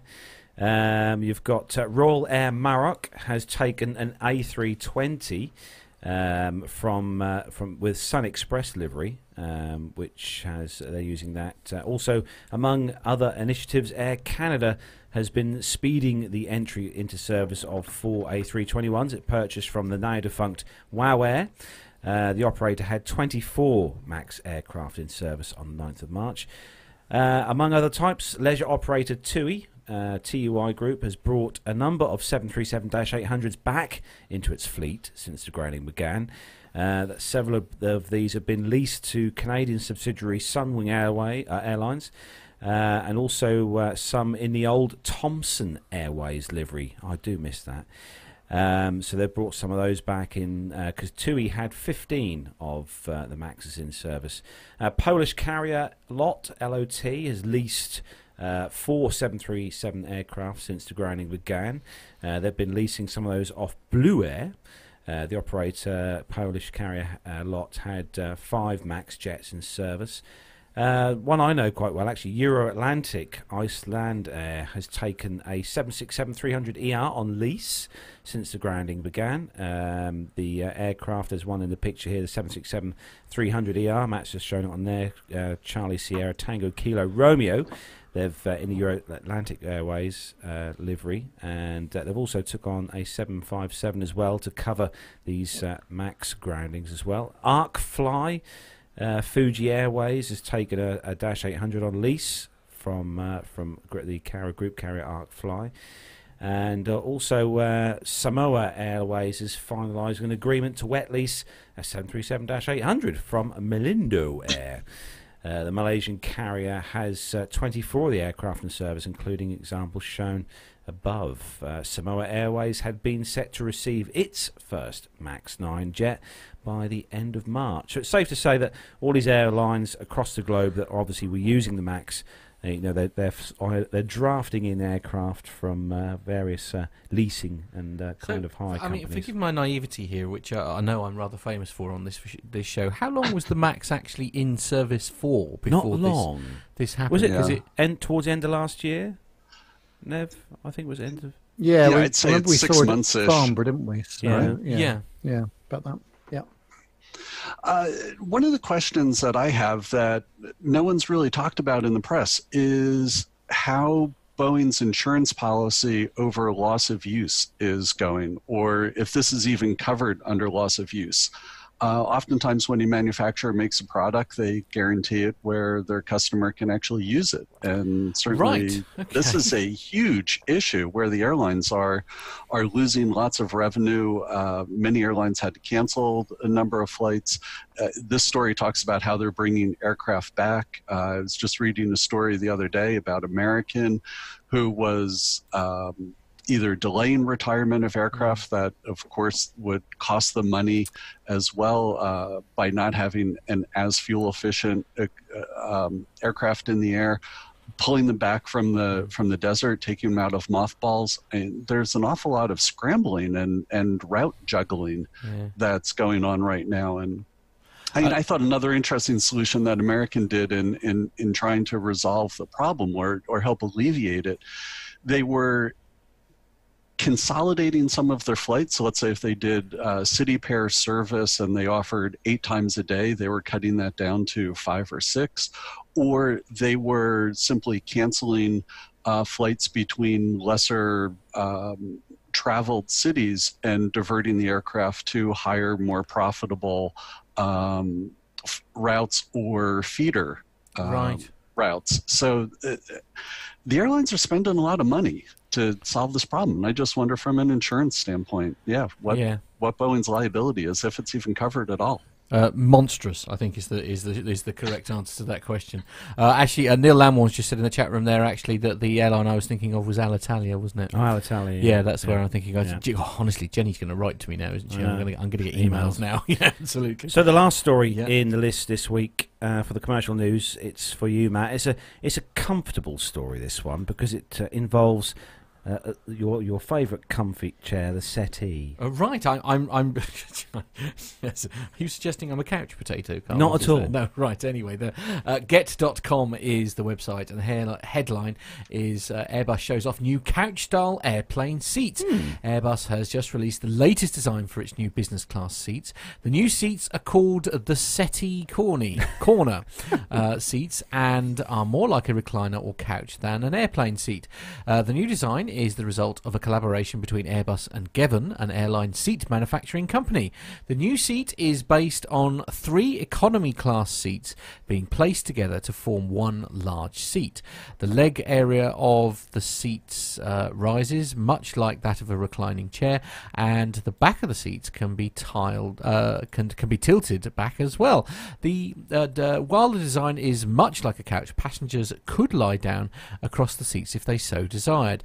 The seats have all the amenities that one would find in business class. This includes ample storage areas, overhead room, entertainment screens and fold-out tables, ideal for working. The legroom is a little larger than the previous seating styles, so the recliner part of the new seats can extend further. The new seats designs come as Airbus is looking for ways to improve comfort levels for long-haul premium passengers. The airline industry has seen significant demand for planes that can travel further distances due to passenger requests. However, the current seating options are not the best for extended range flights. In addition to providing extra comfort levels for passengers, the new seats are also significantly lighter than previous business class seats.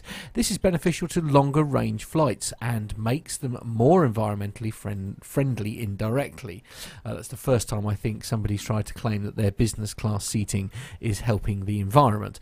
The seats are being designed specifically for the Airbus A321 long-range aircraft at this time, but may become available for other jets as well. I mean, it's I'll tell you what. There's no pictures, unfortunately. While you're reading that, Matt, yes. If you go to your specialist phone there, you'll see some pictures. I've actually been on, because the story that Matt was reading there. Phone, right? The pictures weren't very good, so I thought, well, I'll just grab some pictures online. Yeah, hang on, I'm on it while we're doing the it. story, and Matt will bring those up for you. For those of you who are watching the world of YouTube, yes, we'll be able to see just what these seats look like. And Carlos, I was just wondering, how do they compare to the couch seat that Air New Zealand has? Oh, I don't know. I don't know. But I mean, what do you think? I guess with this picture now I can see. There we go. Differs a lot. I mean, it seems. I don't understand the need for it to be curved, or is that just the way it's like? It just seems a bit strange, isn't it? Curved. Yeah, well, I can see this will be a problem for me because I'm the sort of chap that likes just to put his leg up, right, on the neighbouring person, if you see what I mean. And if you know them or you're married to them, that's great. But if you don't, then that's an issue straight away there, isn't it? Yeah, being stuck in the middle seat, that's certainly going to be interesting. You could meet a lot of new people very quickly. Well, absolutely. I mean, it's one way of if there wasn't a Mrs. Nev, for example. I mean, that might be one way of becoming sort of accustomed to new random people. Or get asked to leave the aircraft. Yes, or get asked to leave. I mean, the advantage you do have about being, sort of, a few thousand feet above the air is they're less likely to do that. Certainly in flight. I mean, you may be greeted by the local constabulary, shall we say, when you get the picture that you've got on there, it looks a bit squashed, a bit bit close together. Don't know what I wonder what the chat room thinks. And I've never seen a locker. Seats. I've never seen an overhead bin that neat. Yeah. Yes, I can't remember the last time that was ever a thing, but there we go. No, I can't see any love at all for those seats in the chat room. But no, they're not loving it. No. No, I think the design that Air New Zealand has, where you can take the 3 economy seats and flatten them out and kind of where your legs go, they turn that into a bed, I think is a much better idea. Yeah. Richard Adams says in the chat room that it looks like curved cattle class. I suppose. The curve thing is weird, though, because presumably that's taking up more cabin space. You'd think so, that's wouldn't what you? Because if it was in a straight line, I could kind of... Actually, Mike has said that the wall in front of those seats makes it look more claustrophobic. Easy for you to say. After a drink, indeed, yes. It's well. Anyway, look, we're running over massively. Running over massively time. Yeah, we need to move. We are going to hand things over then to Armando to introduce the next part of the show. Yeah, that's it. Like I said before, it's nice to be back. Nice to be back on a regular show. Let's get some military news. So, Carlos, you ready to go? Let's go. And here I thought I would delayed everything enough so Captain L would be happy and not have a military segment. To be fair, you've done a very good job because we're an hour and a half in already, and anyway. But it's the trouble is, guys, if we don't do the military, we get emails. There's no two ways about it. We get emails, and some of them are not particularly family friendly. You know how we like to let Armando get anyway. Sorry, shut up, Smith. No, it's good. The good thing about military news is we can put it into Afterburner and make it go by. Oh, I see what you did there. That's very well done. He's smooth. I'll give him that. He is smooth. Anyways, we'll skip the introductions. Matt, pressing the buttons. You ready to go?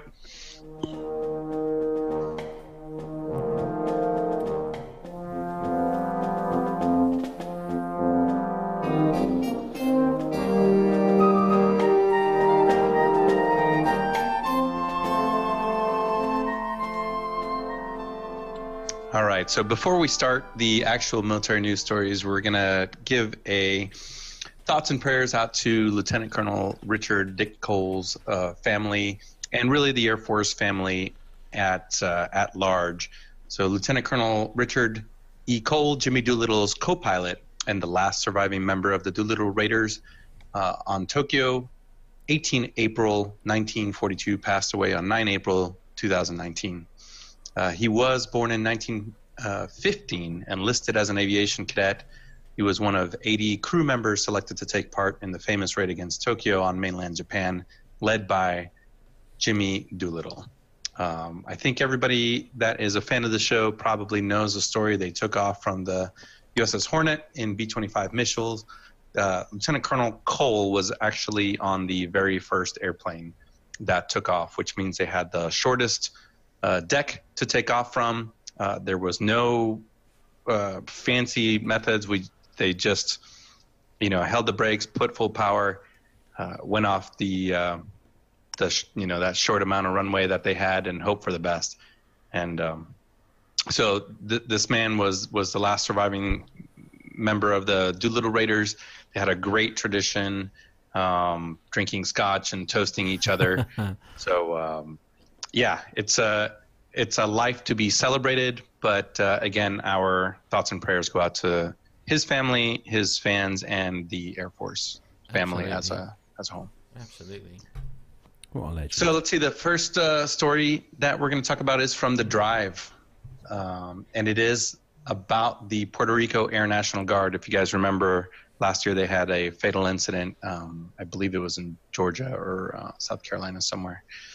It was South Carolina that they lost one of their aircraft. So the Puerto Rico Air National Guard, or the PRANG, has lost its flying mission less than 2 years after Hurricane Maria battered its main base, and nearly a year after a tragic accident exposed a culture of apathy and poor morale.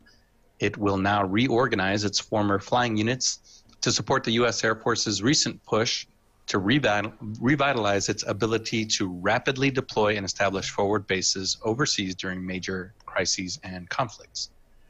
Air Force General Joseph Lengyel Chief of the National Guard Bureau in Puerto Rico government, Ricardo Rosselló, of the decision on April 11th, 2019.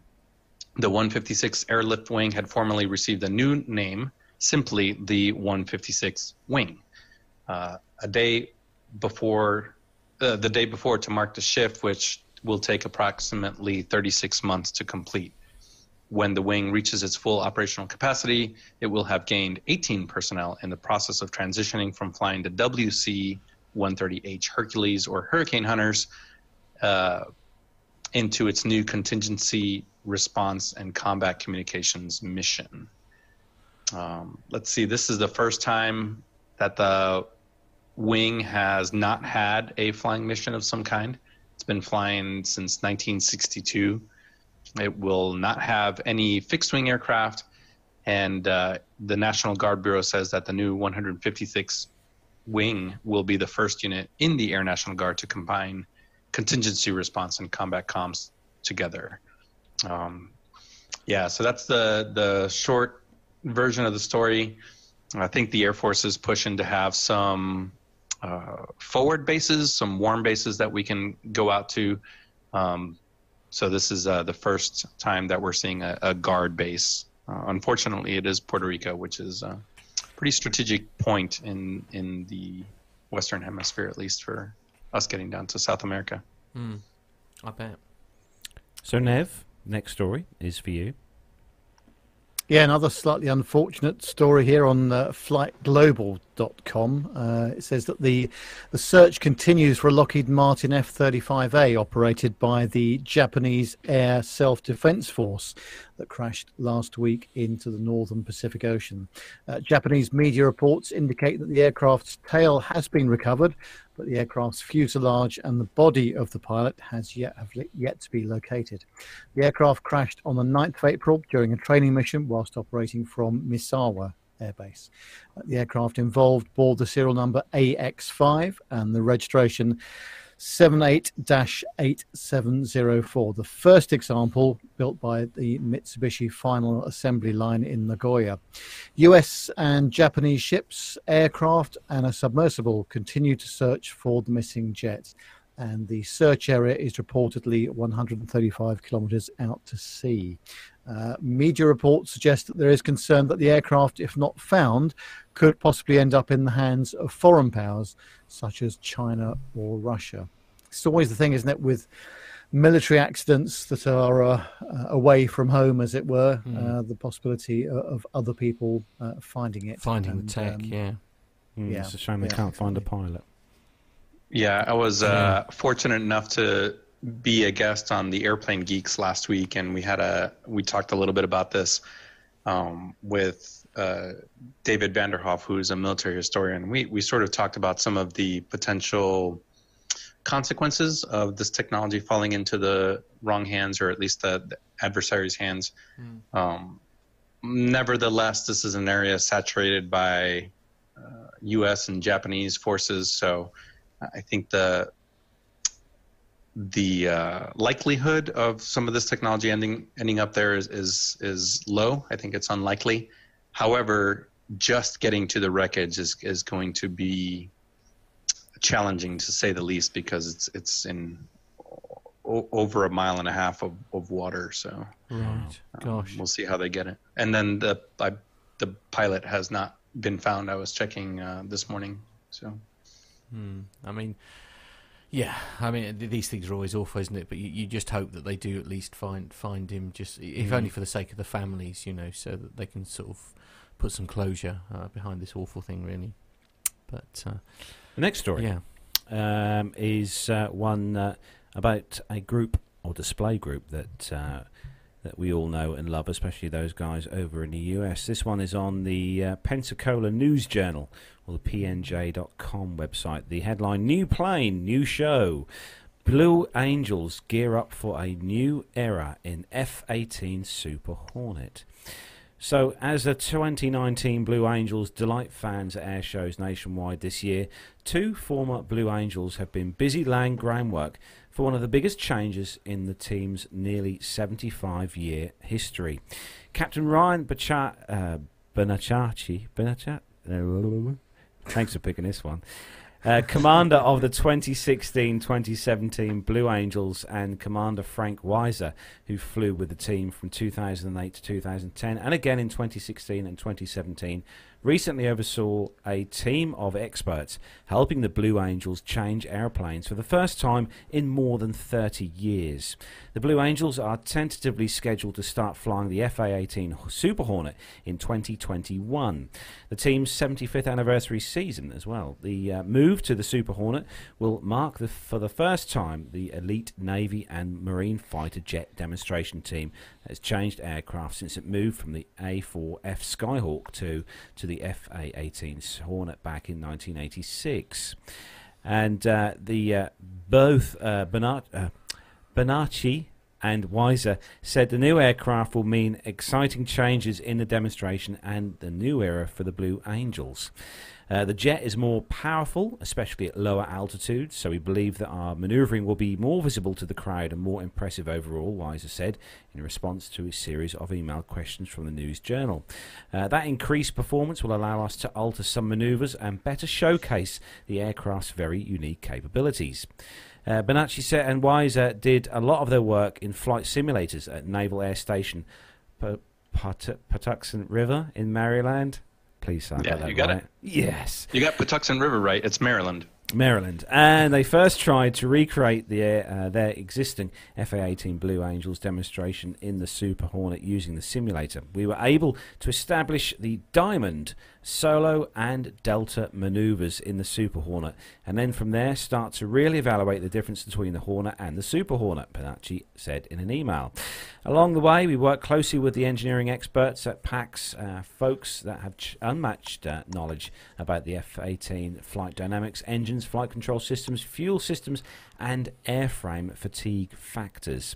The team configured an artificial field system in the simulator to mimic the 40-pound spring which the Blue Angels attached to their flight stick to provide the precision control needed to fly the tight formations that are hallmark of their flying. They also introduced engine flameouts, control failures and other unexpected emergencies in the sim to see how the Super Hornet performed under demands of the demonstration. He said that we wanted to understand what effects would be and ensure there is a safe procedure to handle any situation that could possibly arise, no matter how unlikely, Bonacci said. The Blues will still fly without G-suits, although some things will change. With the newer aircraft, other things will stay the same. The Blue Angels will continue to fly without the traditional G-suits worn by other fighter jet pilots when they change to the Super Hornet. The Blue Angels have special waiver from the Department of Defense to fly without G-suits because the inflatable bladders in the legs of the suits can interfere with the pilot's ability to control the flight stick and move the jet team into famous tight formations. The 6 jets will often fly within inches of each other. The Blues have always required a G-suit waiver in their jets going back to the early days because of where we brace our right forearm on our right thigh for precise flying and G-suit inflation interferes with precision control, Bonacci said. Blue Angels pilots use special breathing maneuvers and abdominal exercises to keep the blood in their upper body and to keep from passing out in high G maneuvers. The story goes on to explain some about the new software in the Super Hornet as well. And the Navy are to unveil the Super Hornet in 2021. So it's looking good to see the display. It'd be nice if they came over to the UK and put a display on. Have they ever come over here? I don't think they have. I'm not sure. I don't think they have. Yeah, I know because I know the Red Arrows have been over to the States a few times, haven't they? But yeah. I think they're going this season, aren't they? They're going yeah, over to the States. I believe the States, yeah. This year or next year, yeah. Yeah, absolutely. Yeah, so interesting. And is it the Thunderbirds? The other ones I'm thinking of. I don't know if they've ever come over here as well. I know Al's a big fan. I'd really like for them to see, to sort of see them. And Matt, Yeah, indeed. Yes. Next story. This is on the Warbird Digest, and it's good news for all the aviation history enthusiasts, actually. And it's a great museum, one which is definitely on my bucket list, actually, for the tour aboard the Hawker. Is it Siddeley? Siddeley, yeah. Yeah, the Hawker Siddeley Nimrod R1 at RAF Museum Cosford. So the RAF Museum Cosford in Shropshire, England, is opening up one of their rare electronic surveillance aircraft to the public for a limited time starting today.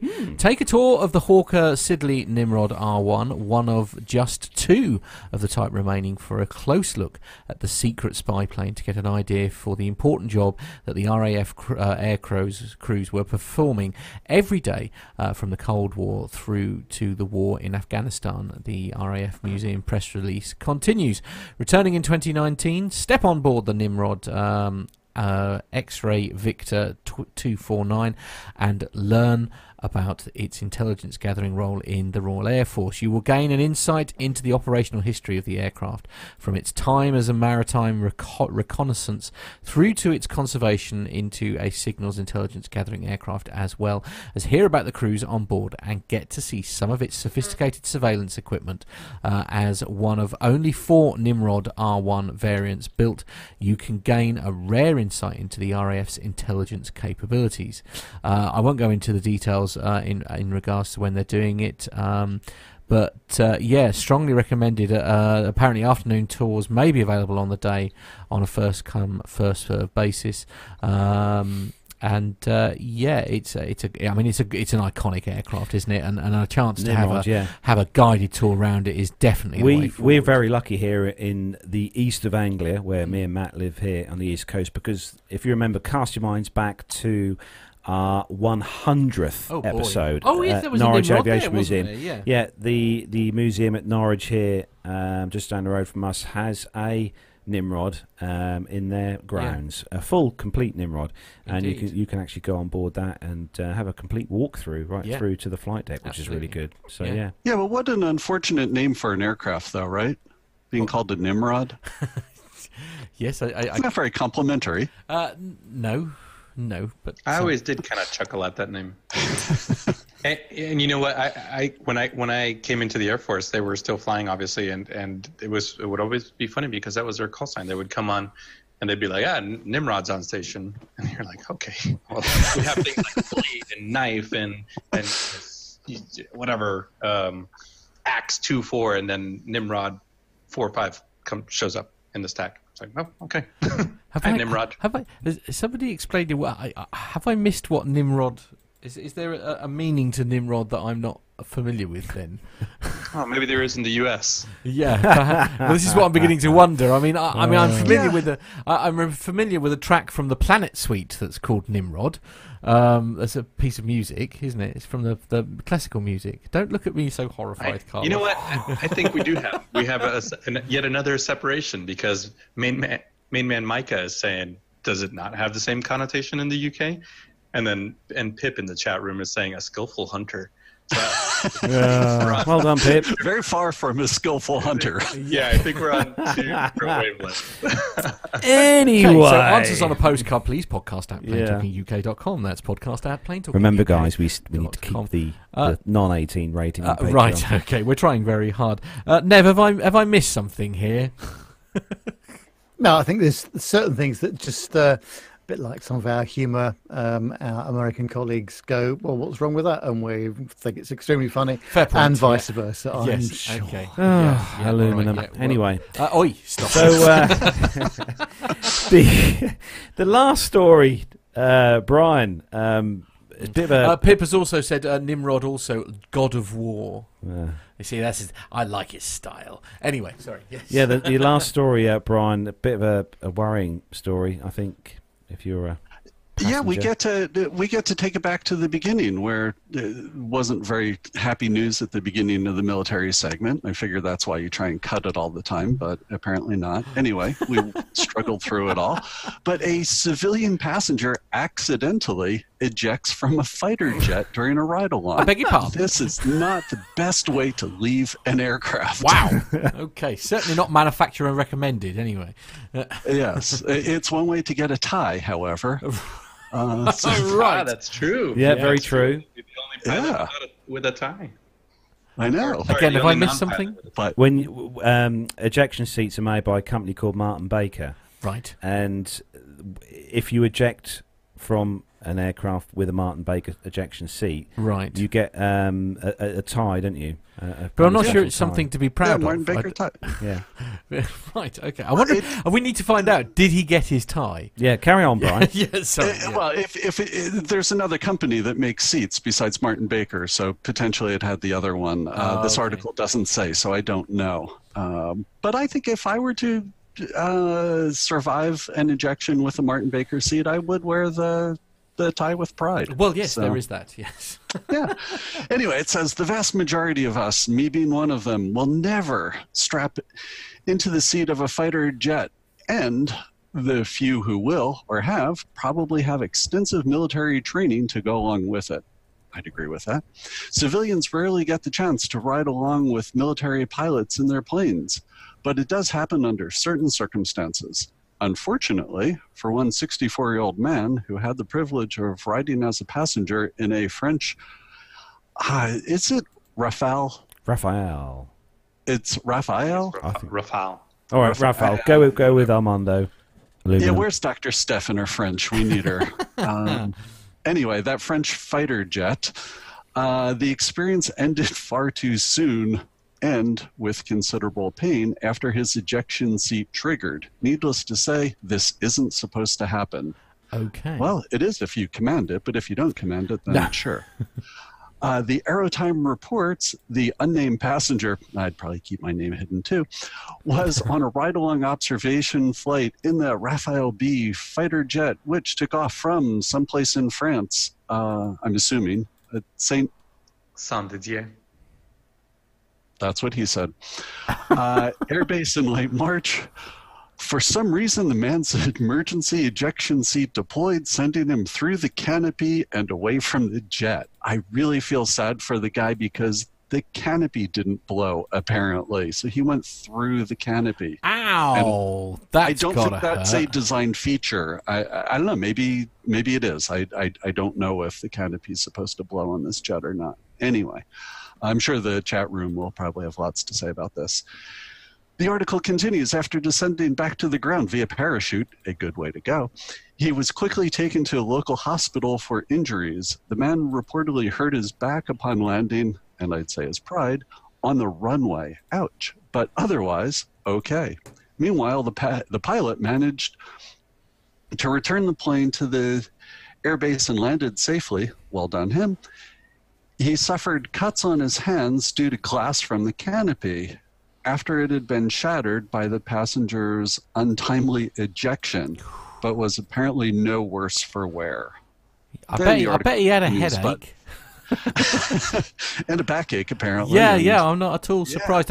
Carlos found the tie, by the way, while you were talking that story. There we are. And there's a badge that you get as well, which I shall pop up in a moment. But yeah. And Lane Street in the chat room has a great comment, which is, never mind the passenger, poor pilot had to land without a canopy. Yeah, I mean... a sunroof on the jet. I mean, it's an optional extra I'm sure many people would quite like. What, a roof? Yeah, well, sort of... a bit windy when you're, well, this is it. I mean, seriously, that must have serious implications to the way that the thing handles if the roof has been taken off. Well, yeah, you remember last year, I think it was late last year, there was an Israeli F-15 that landed without a canopy. And it sounded like it was an emotional event. Nev, have you always fancied a sunroof in a fighter jet? Well, no, but I don't really do that kind of aviating. Right, okay. I'm pleased to say I'm more of a straight and level kind of guy. Right, sort of seat 1A type job. Yeah. If you could at all put it together. Oh well, there we are. Surprised it's not took off. Like parachuting and stuff. There's some company somewhere that's going to start, having flights where you can go up in a fighter jet and eject. Right. Probably not. It's not going to take off. I mean, it's expensive. I think certainly.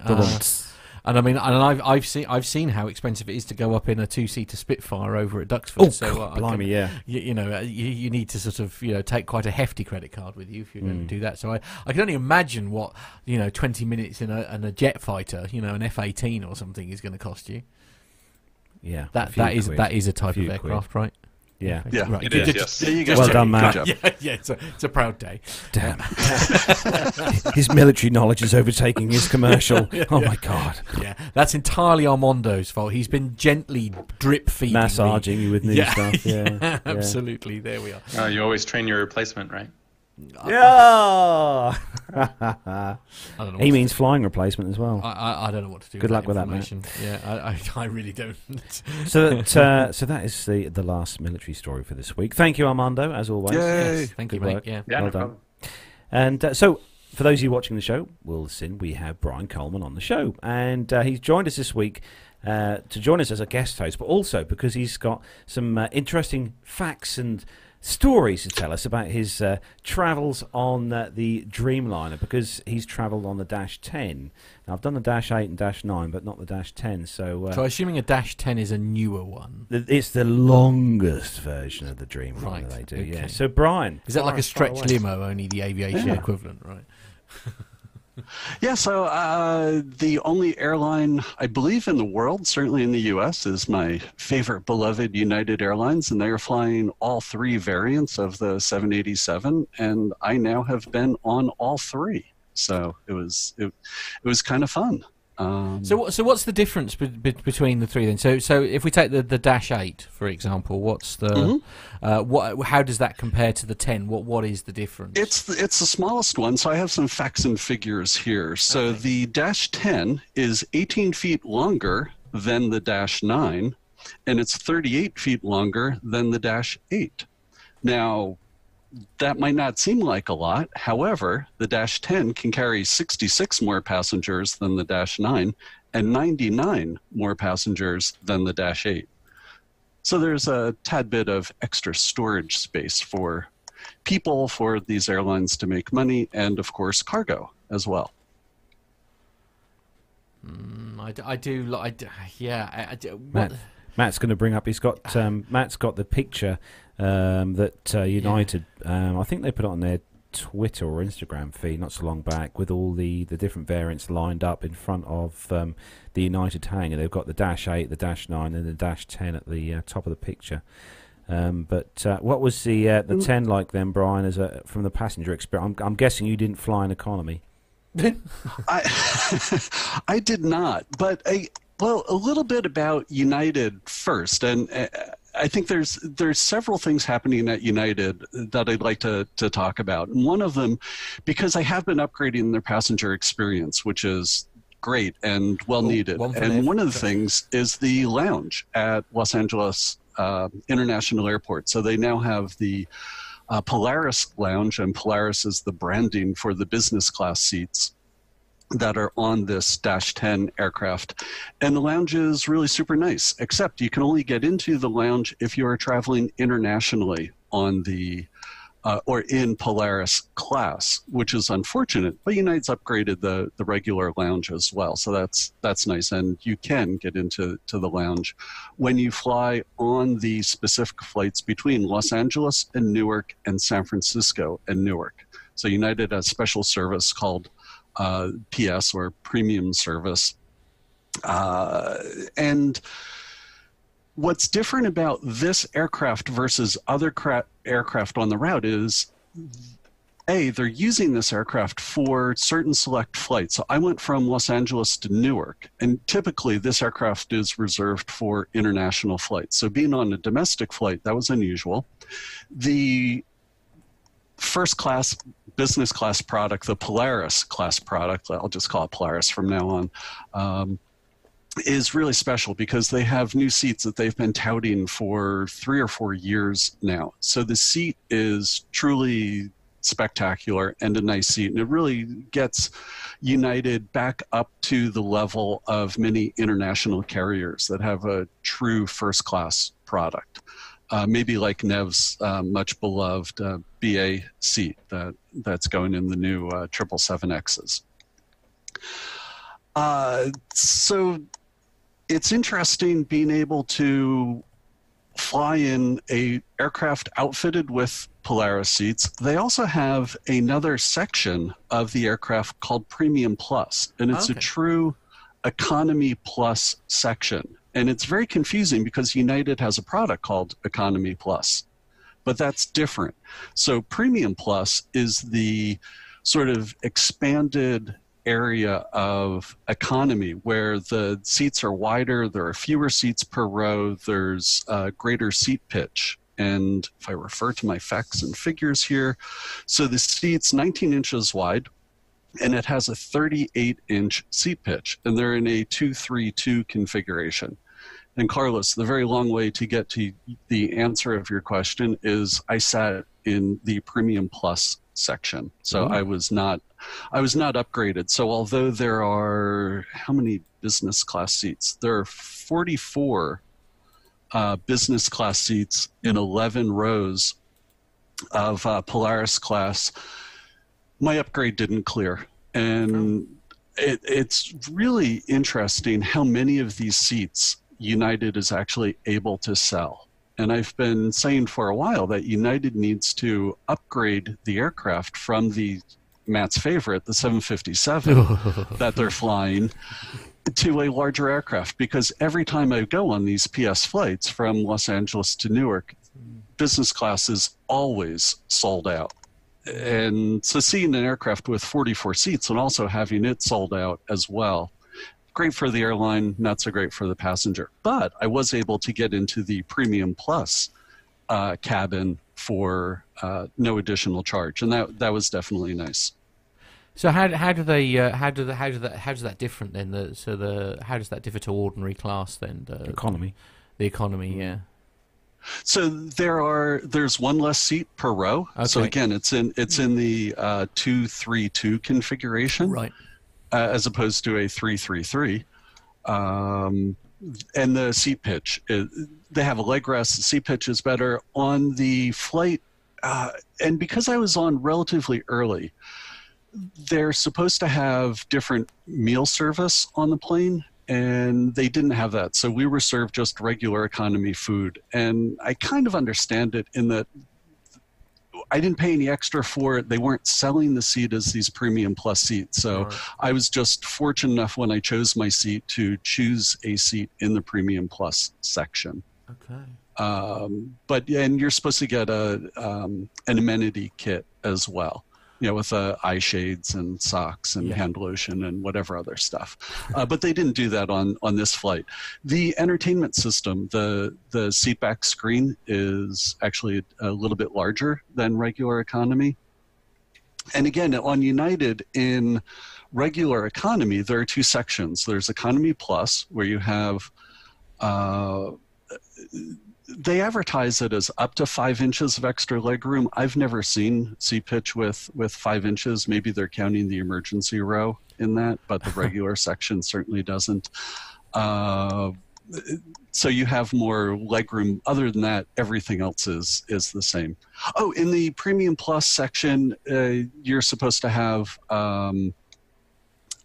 complimentary alcoholic beverages as well, which is nice, whereas in economy you'd have to pay for them. Right, well that's an advantage at least. Then. So,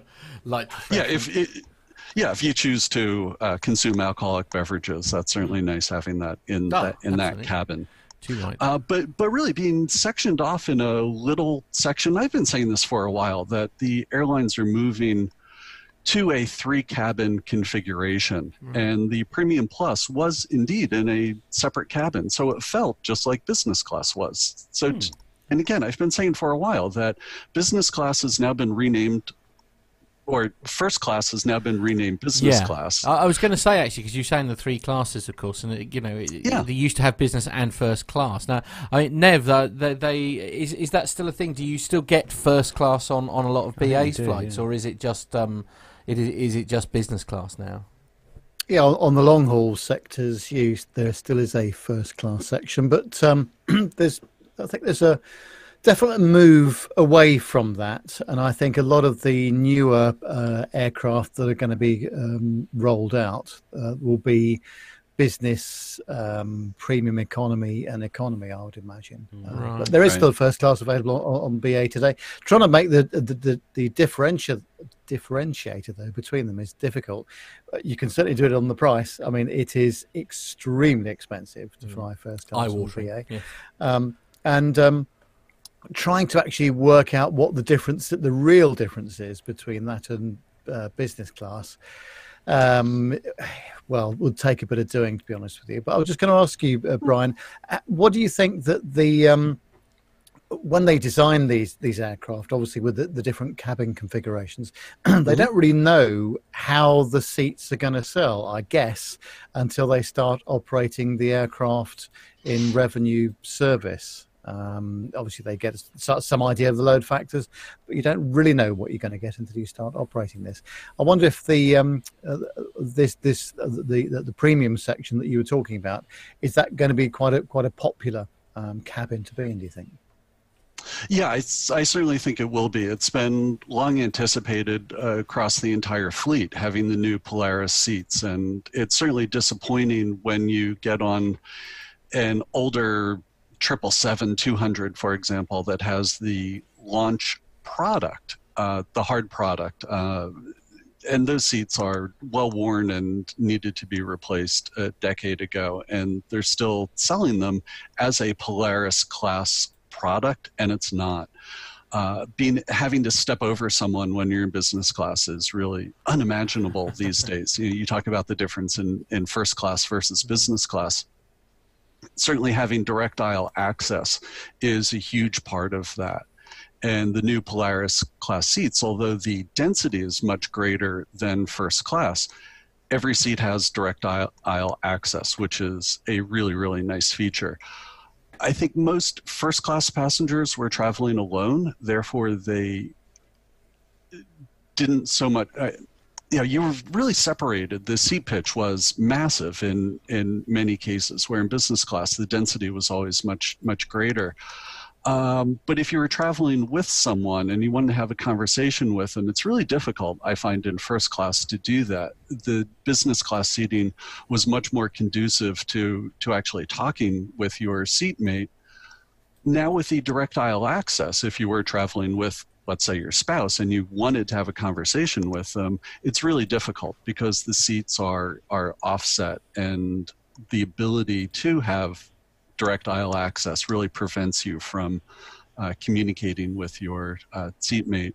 Certainly in the window aisle configuration, depending on how they do the seats on certain aircraft, the middle section, it's more conducive to talking the way United does it on the Polaris seats. And Matt, did Carlos give you the URL that I sent over to him that shows some pictures of the seating? No, I think that's a no. No. Yes. Oh, damn. Yeah, I sent over some nice pictures. Did you? The way United has it, two seats will be somewhat together. The row behind them will be split almost in a V shape, and then the two seats again will be close together. So you kind of have to choose your seat carefully if you're traveling with someone. Assuming, again, you actually want to talk with them. I mean, there's always that guarantee that no, you don't really want to chat with. I suppose it's different if you're flying with a wife. I mean, Nev. I mean, obviously you do a lot. Well, in fact, actually, both of you both do sort of flying for work quite a lot.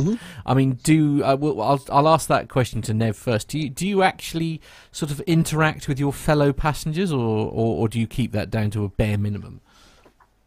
Well, I'm British, obviously, so you know the answer. Excellent, to that right? Straight away, don't be ridiculous. Yeah, it's like talking on the tube; it should be forbidden.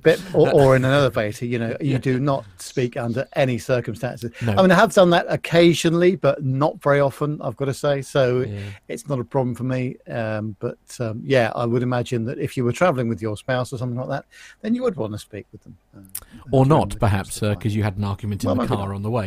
What about you? Brian, I mean, how would you feel? I actually, because you strike me as a very sociable individual. Being a travel extrovert and introvert in real life, but when I travel, especially on business, I really enjoy talking with my seatmate and finding out what they've done. And I've actually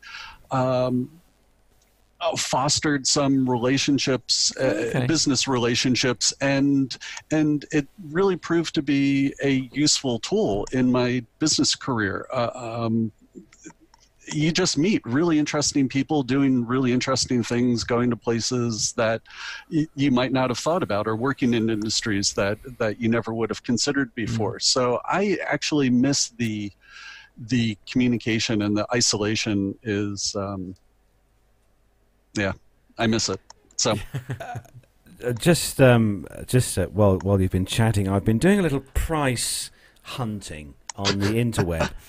And price comparison. Yes, price comparison. Yeah. And I was just looking at researching flights, obviously, because me and Nev are off to Dubai in November for the air show. And I was just looking at if Nev was feeling kind of frivolous with the credit card, with the Avios points. With the Avios points. Just if me and Nev were to fly first class to Dubai. Oh boy. Rightio. With BA. Okay. And it works out for me and Nev to fly first class from London Heathrow to London Heathrow to BA, to Dubai with BA in first class, just a smidgen over £6,000, £6,000. No, for both of us. Oh right, okay. So £3,000 each. That's in first. That's in BA first. Okay, right. And I looked also at United. Now, obviously, you can't fly direct from Los Angeles to Dubai. So I just done a flight from LA to London Heathrow, right, around the same time. So direct flight from London Heathrow or Los Angeles to London Heathrow. This is on the Dash 9 Dreamliner with United, and for me and Nev, because obviously we're going to fly from you're off to Los Angeles now, are you? Yeah, all right. Okay. We've been to see Brian. Come for a visit. Yeah, right, we've been to see Brian, and we're now going to fly back. As well, and for me and Nev to fly in United's first class would set us back in dollars. So we'll convert it in just a second, but in dollars it would come up at $21,182, which at today's exchange rate converts to £16,294 and 38 pence. I mean, on the plus side, Nev, those Avios points will be outstanding. There's you got a lot of air miles the tier points you could earn will be fantastic. Yes, but, that's quite amounts of money there. United must be their first class product. Brian, must be one hell of a product for over $21,000. No, I've only seen those prices on flights to Australia when there really was a true first class. I don't know what I'd really love to see what flight that is, because there isn't an aircraft that I know of that flies from Los Angeles to London that has a true first class. This was. Let me just have a look at this. Was business on the way. Yeah, business class on the way out and first class on the way. This is LA to London Heathrow, UA 923, which is a 787-9 Dreamliner. 10 hours, 35 minutes. Right, non-stop. So see, that's wrong pricing because they don't have first class cabin on that. Oh. Yeah, they only have business class seats. It's probably the website they give us here. Please in the don't UK. take this the wrong way, Carlos. But I don't care what it is. You're not going. That's it's taken a very long time for the Patreon. coffers. Yeah, absolutely. We'll need quite a few. I'm new clicking on the review thing to revert that to economy. Oh, right. To see what that comes up with economy. Okay. Maybe between $400 to $600. I'd imagine. Here we go. So the economy, just loading results. Well, this is riveting radio. I know. Wait, while you're looking that up, I just wanted to talk about the routes that this aircraft is flying. Because right now, domestically, again, it's just between Los Angeles and Newark, or San Francisco and Newark. Really, all the flights internationally depart from Newark, which is really bad for me. So they're servicing Frankfurt and Tel Aviv. On March 29th, they will begin service to Paris and Barcelona. And then they will add flights to, it says to Dublin, but I find it really odd that they would actually fly this aircraft from Newark to Dublin. I wouldn't think that the load factors would be high enough. Well, I think you might be surprised actually. You get a lot. You get a lot of people that fly. I may be wrong here. Somebody please correct me if I am. But I do know a lot of people who will fly from, say, the UK to Dublin to then do the pre. What is it? The immigration check. Yeah, the immigration check at Dublin, because it's a much more straightforward. Nice. You know, so with that in mind, a lot of people may choose that route purely because they can do it'll save them so much time at the other end for the sake of a 45-minute flight from the UK to Dublin. So I could see that working, being quite a popular route. We're on. We've got the figures back. The figures are back. Are they? Right. Yeah. So for me and Nev to have a trip to school and see Brian. Poor Nev, he's just trying to mind his own business. Look, I know, poor Nev. So me and Nev are off to see Brian. We've got return flights from Heathrow to LAX. Oh, lovely. In economy. With United. No. Oh no, Nev. It's $1,600, which converts into 1,241 UK pounds. Wow. Is that because you did it one way? No, that's back. What? That's to come to see you and then fly back again. No, that's still really. It has to be the day of the week. That's really expensive. It shouldn't be that much. I wouldn't pay that much. The other thing that I wouldn't pay for on this flight, especially with United, is internet access. Oh. And internet access for 1 hour is $11.99. For 2 hours, it's $16.99, and for the full flight, it is $24.99. And I find that just appalling because usually it doesn't work. And really, when I'm on the plane, I really want to disconnect and not be Nev's worst nightmare and talking to him. And I'll spend the rest of my time and just look out the window. Indeed, which frankly is the best in-flight entertainment you could possibly imagine, isn't it? Oh, yeah. Staring out of the window, unless you're like me, where you're grabbing onto the armrest, closing your eyes, and hoping this thing will hurry up and land. I'm the one sitting there with my tablet watching Air Crash Investigation. Yeah, which is just weird, frankly. Why? What's wrong with you? I was watching it this afternoon, actually. Was it? Yeah, 2 episodes back to back. Yes. Yeah. Anyway, I'm sorry, boys and girls, but it is time to start wrapping up. Is there anything else you want to add, Brian, before we start to close up? No, just I'm really happy that United's flying the Dash 10 domestically, so I have had a chance to fly on it without leaving the country. That was awesome. It's a great aircraft with all the benefits that the 787 comes to bring, with the lower cabin pressure, the higher humidity, the huge storage bins. So we saw in the other story about having them 4 across, and you could actually get a lot of hand luggage up there. That part's really nice. It's really nice aircraft. So I'm very happy to see United add it to the fleet. I wish it was available in more airports than really just being hubbed out of Newark. I find that really unfortunate, but I think as they take more delivery of these aircraft, they'll expand it. So I was very, very pleased with the service. One of the things, since Carlos is so concerned about getting up in business class, a suggestion or recommendation, row number 1 and row number 11, I'd actually avoid because of noise from the lavs and the galley. So there's a bit of noise there. However, just and keep it clean, guys, but there is one handicap lav on the aircraft that is huge. It's massive. You can easily roll a wheelchair into this lav. And with the shrinking lavs on all other aircraft, and I think Nev can probably confirm that some of the new ones, you can barely turn around in them. They are so incredibly small. So to see something so massive on this aircraft, that was definitely a nice addition. I was happy to see it. I didn't know. But one thing that I wanted to point out before you kick me off the air and do the final credits, there's been the church steeple that's been sitting next to me. So made out of Legos. Let's see if you can see it. They're truly Legos. This is a model of a church that is in Hamburg, Germany. The company that I've been working with doing the 3D work. The product's been released, and there are 2 websites now. One is called Craftplicator, and the other is called Brickplicator. And we take either files from the game Minecraft or any 3D file and turn it into a build plan so you could build the item out of Lego.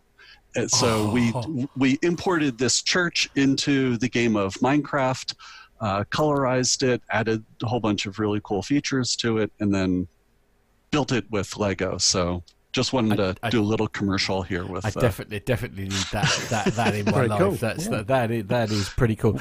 Look, guys, we're going to have to start wrapping up. Not least because it's Good Friday here, and Mother is cooking downstairs. I can smell the smell. I had to shut the studio door. We've had to shut the studio door because it's so hot in here. Because it's the temperature went above 5 degrees, so it's like an oven in here now. But Mum's cooking hot cross buns, which is lovely. Very topical, but it's driving us bananas, frankly, so we need to go and eat those. So that is where we are going to bring the show to a close. But before we go, don't forget, for those of you watching, we are having our big PTUK and Plane Safety Podcast meetup at Duxford Aviation Museum on the 12th of May. That's Sunday, the 12th of May, on a Sunday. For those of you guys who we're going to see there, hope to see loads of you there. I know we're all looking forward to it very much, and fingers crossed the weather will be amazing, because I know it will be, because we're there, so it's going to be good. Yes. So join us there. Yeah. So before we wrap up, so a big thanks to everyone who's joined us in the YouTube chat room. All the guys and girls in the chat room been having a mass discussion in there this evening. All good to see you in there. And a big hello to all the there's a few new people I see in the chat room today as well, so good to see you guys and girls in there. So thank you. And not forgetting as well, everyone who downloads the show as an audio podcast as well, thank you very much to you guys as well. Absolutely. So guests, Brian, thank you for joining us on the show. Thank you so much for having me on. It's good to have you back on. And Armando, always good to have you on the show, our awesome, illustrious host as well. Thank you for joining us this evening. Anything nice planned this week, Armando? Flying. Well, it's I'm glad that I made it through the entire show, because we are under a tornado warning here in this part of North Carolina and South Carolina. Jeez. Okay. Happy days. So that being said, though, yes, I as long as the weather clears up and it holds out tomorrow, Miss Megan, Dr. Steph, and I are planning on taking an Arrow up to lunch. So hopefully we can get that flight in. Yeah, go out there for lunch, and then probably the bigger news is we have our PTUK media credentials approved for Oshkosh. Yay! Yes. So we'll have the backstage pass, and we'll be back with the band. Yeah. Can't wait. That's good. I'm looking forward to that. He's got his uniform to wear and everything as well, hasn't he? Absolutely. Yeah. He doesn't have to wear it, though. I should just stress. Bless him, if he wants to wear something a little less conspicuous. Brian, up to anything much this week? Sorry. Just some house projects, and then instead of an Easter dinner, going to go over to some friend's house and have an Easter lunch. So kind of looking forward to that. Yeah, haven't seen this group of friends in a while. So fantastic. Yeah, looking forward to catching up. Indeed. Nev, you're visiting the mother-in-law. Yes, that'll be tomorrow, and then on Thursday of next week, I'm off to Budapest for a few days. As you do. For work. Yes. And I've never been there before, so I'm looking forward to that. He's had to give his apologies for next week as well. Yes, just you three of us next week then. Absolutely. And Carlos, where are you off to? Mother and father-in-law's tomorrow. Oh, lovely. I know. That'll be good. Excellent. Yeah. Anything else? Be raiding their biscuit barrel when I get there. Stop it. No, I don't know, because we're off work, aren't we, Monday? I know. So, I thought I might do a lot of nothing. Oh, right. Okay, my favourite. Wash the TriStar van, I think. Oh, dear. Right. Okay. Muck out Gemma's car. Right. You know, the usual. Wow. What about you, Matt? What you got planned? No, not a lot. We're just I've got a barbecue here tomorrow. Ooh. I know. So I've got my best friend, the long-suffering Jill, and their dog Grouse, who you met earlier, because I'm looking after their dog while they're away in Portugal from next Saturday. So we're just sort of seeing how Alfie and Grouse get on, because Grouse is new to the family, just to sort of see how he gets on with Alfie. Basically, earlier today they sort of nothinged each other, which is fine by me, frankly. It's just so they could just sort of manage. But no, that really is it. So, Carlos, if you'd like to do the honours and close up, please. Yeah, so that's it for episode number 265 of the show. Have a great Easter break holiday if you've got time off. Enjoy the weekend. Take care. And from me, Carlos, and here in the studio, it's goodbye. And everybody else, it's time. Let's say in unison, it's time to say goodbye. Goodbye, everyone. Bye-bye. Bye, everyone. Fly safely.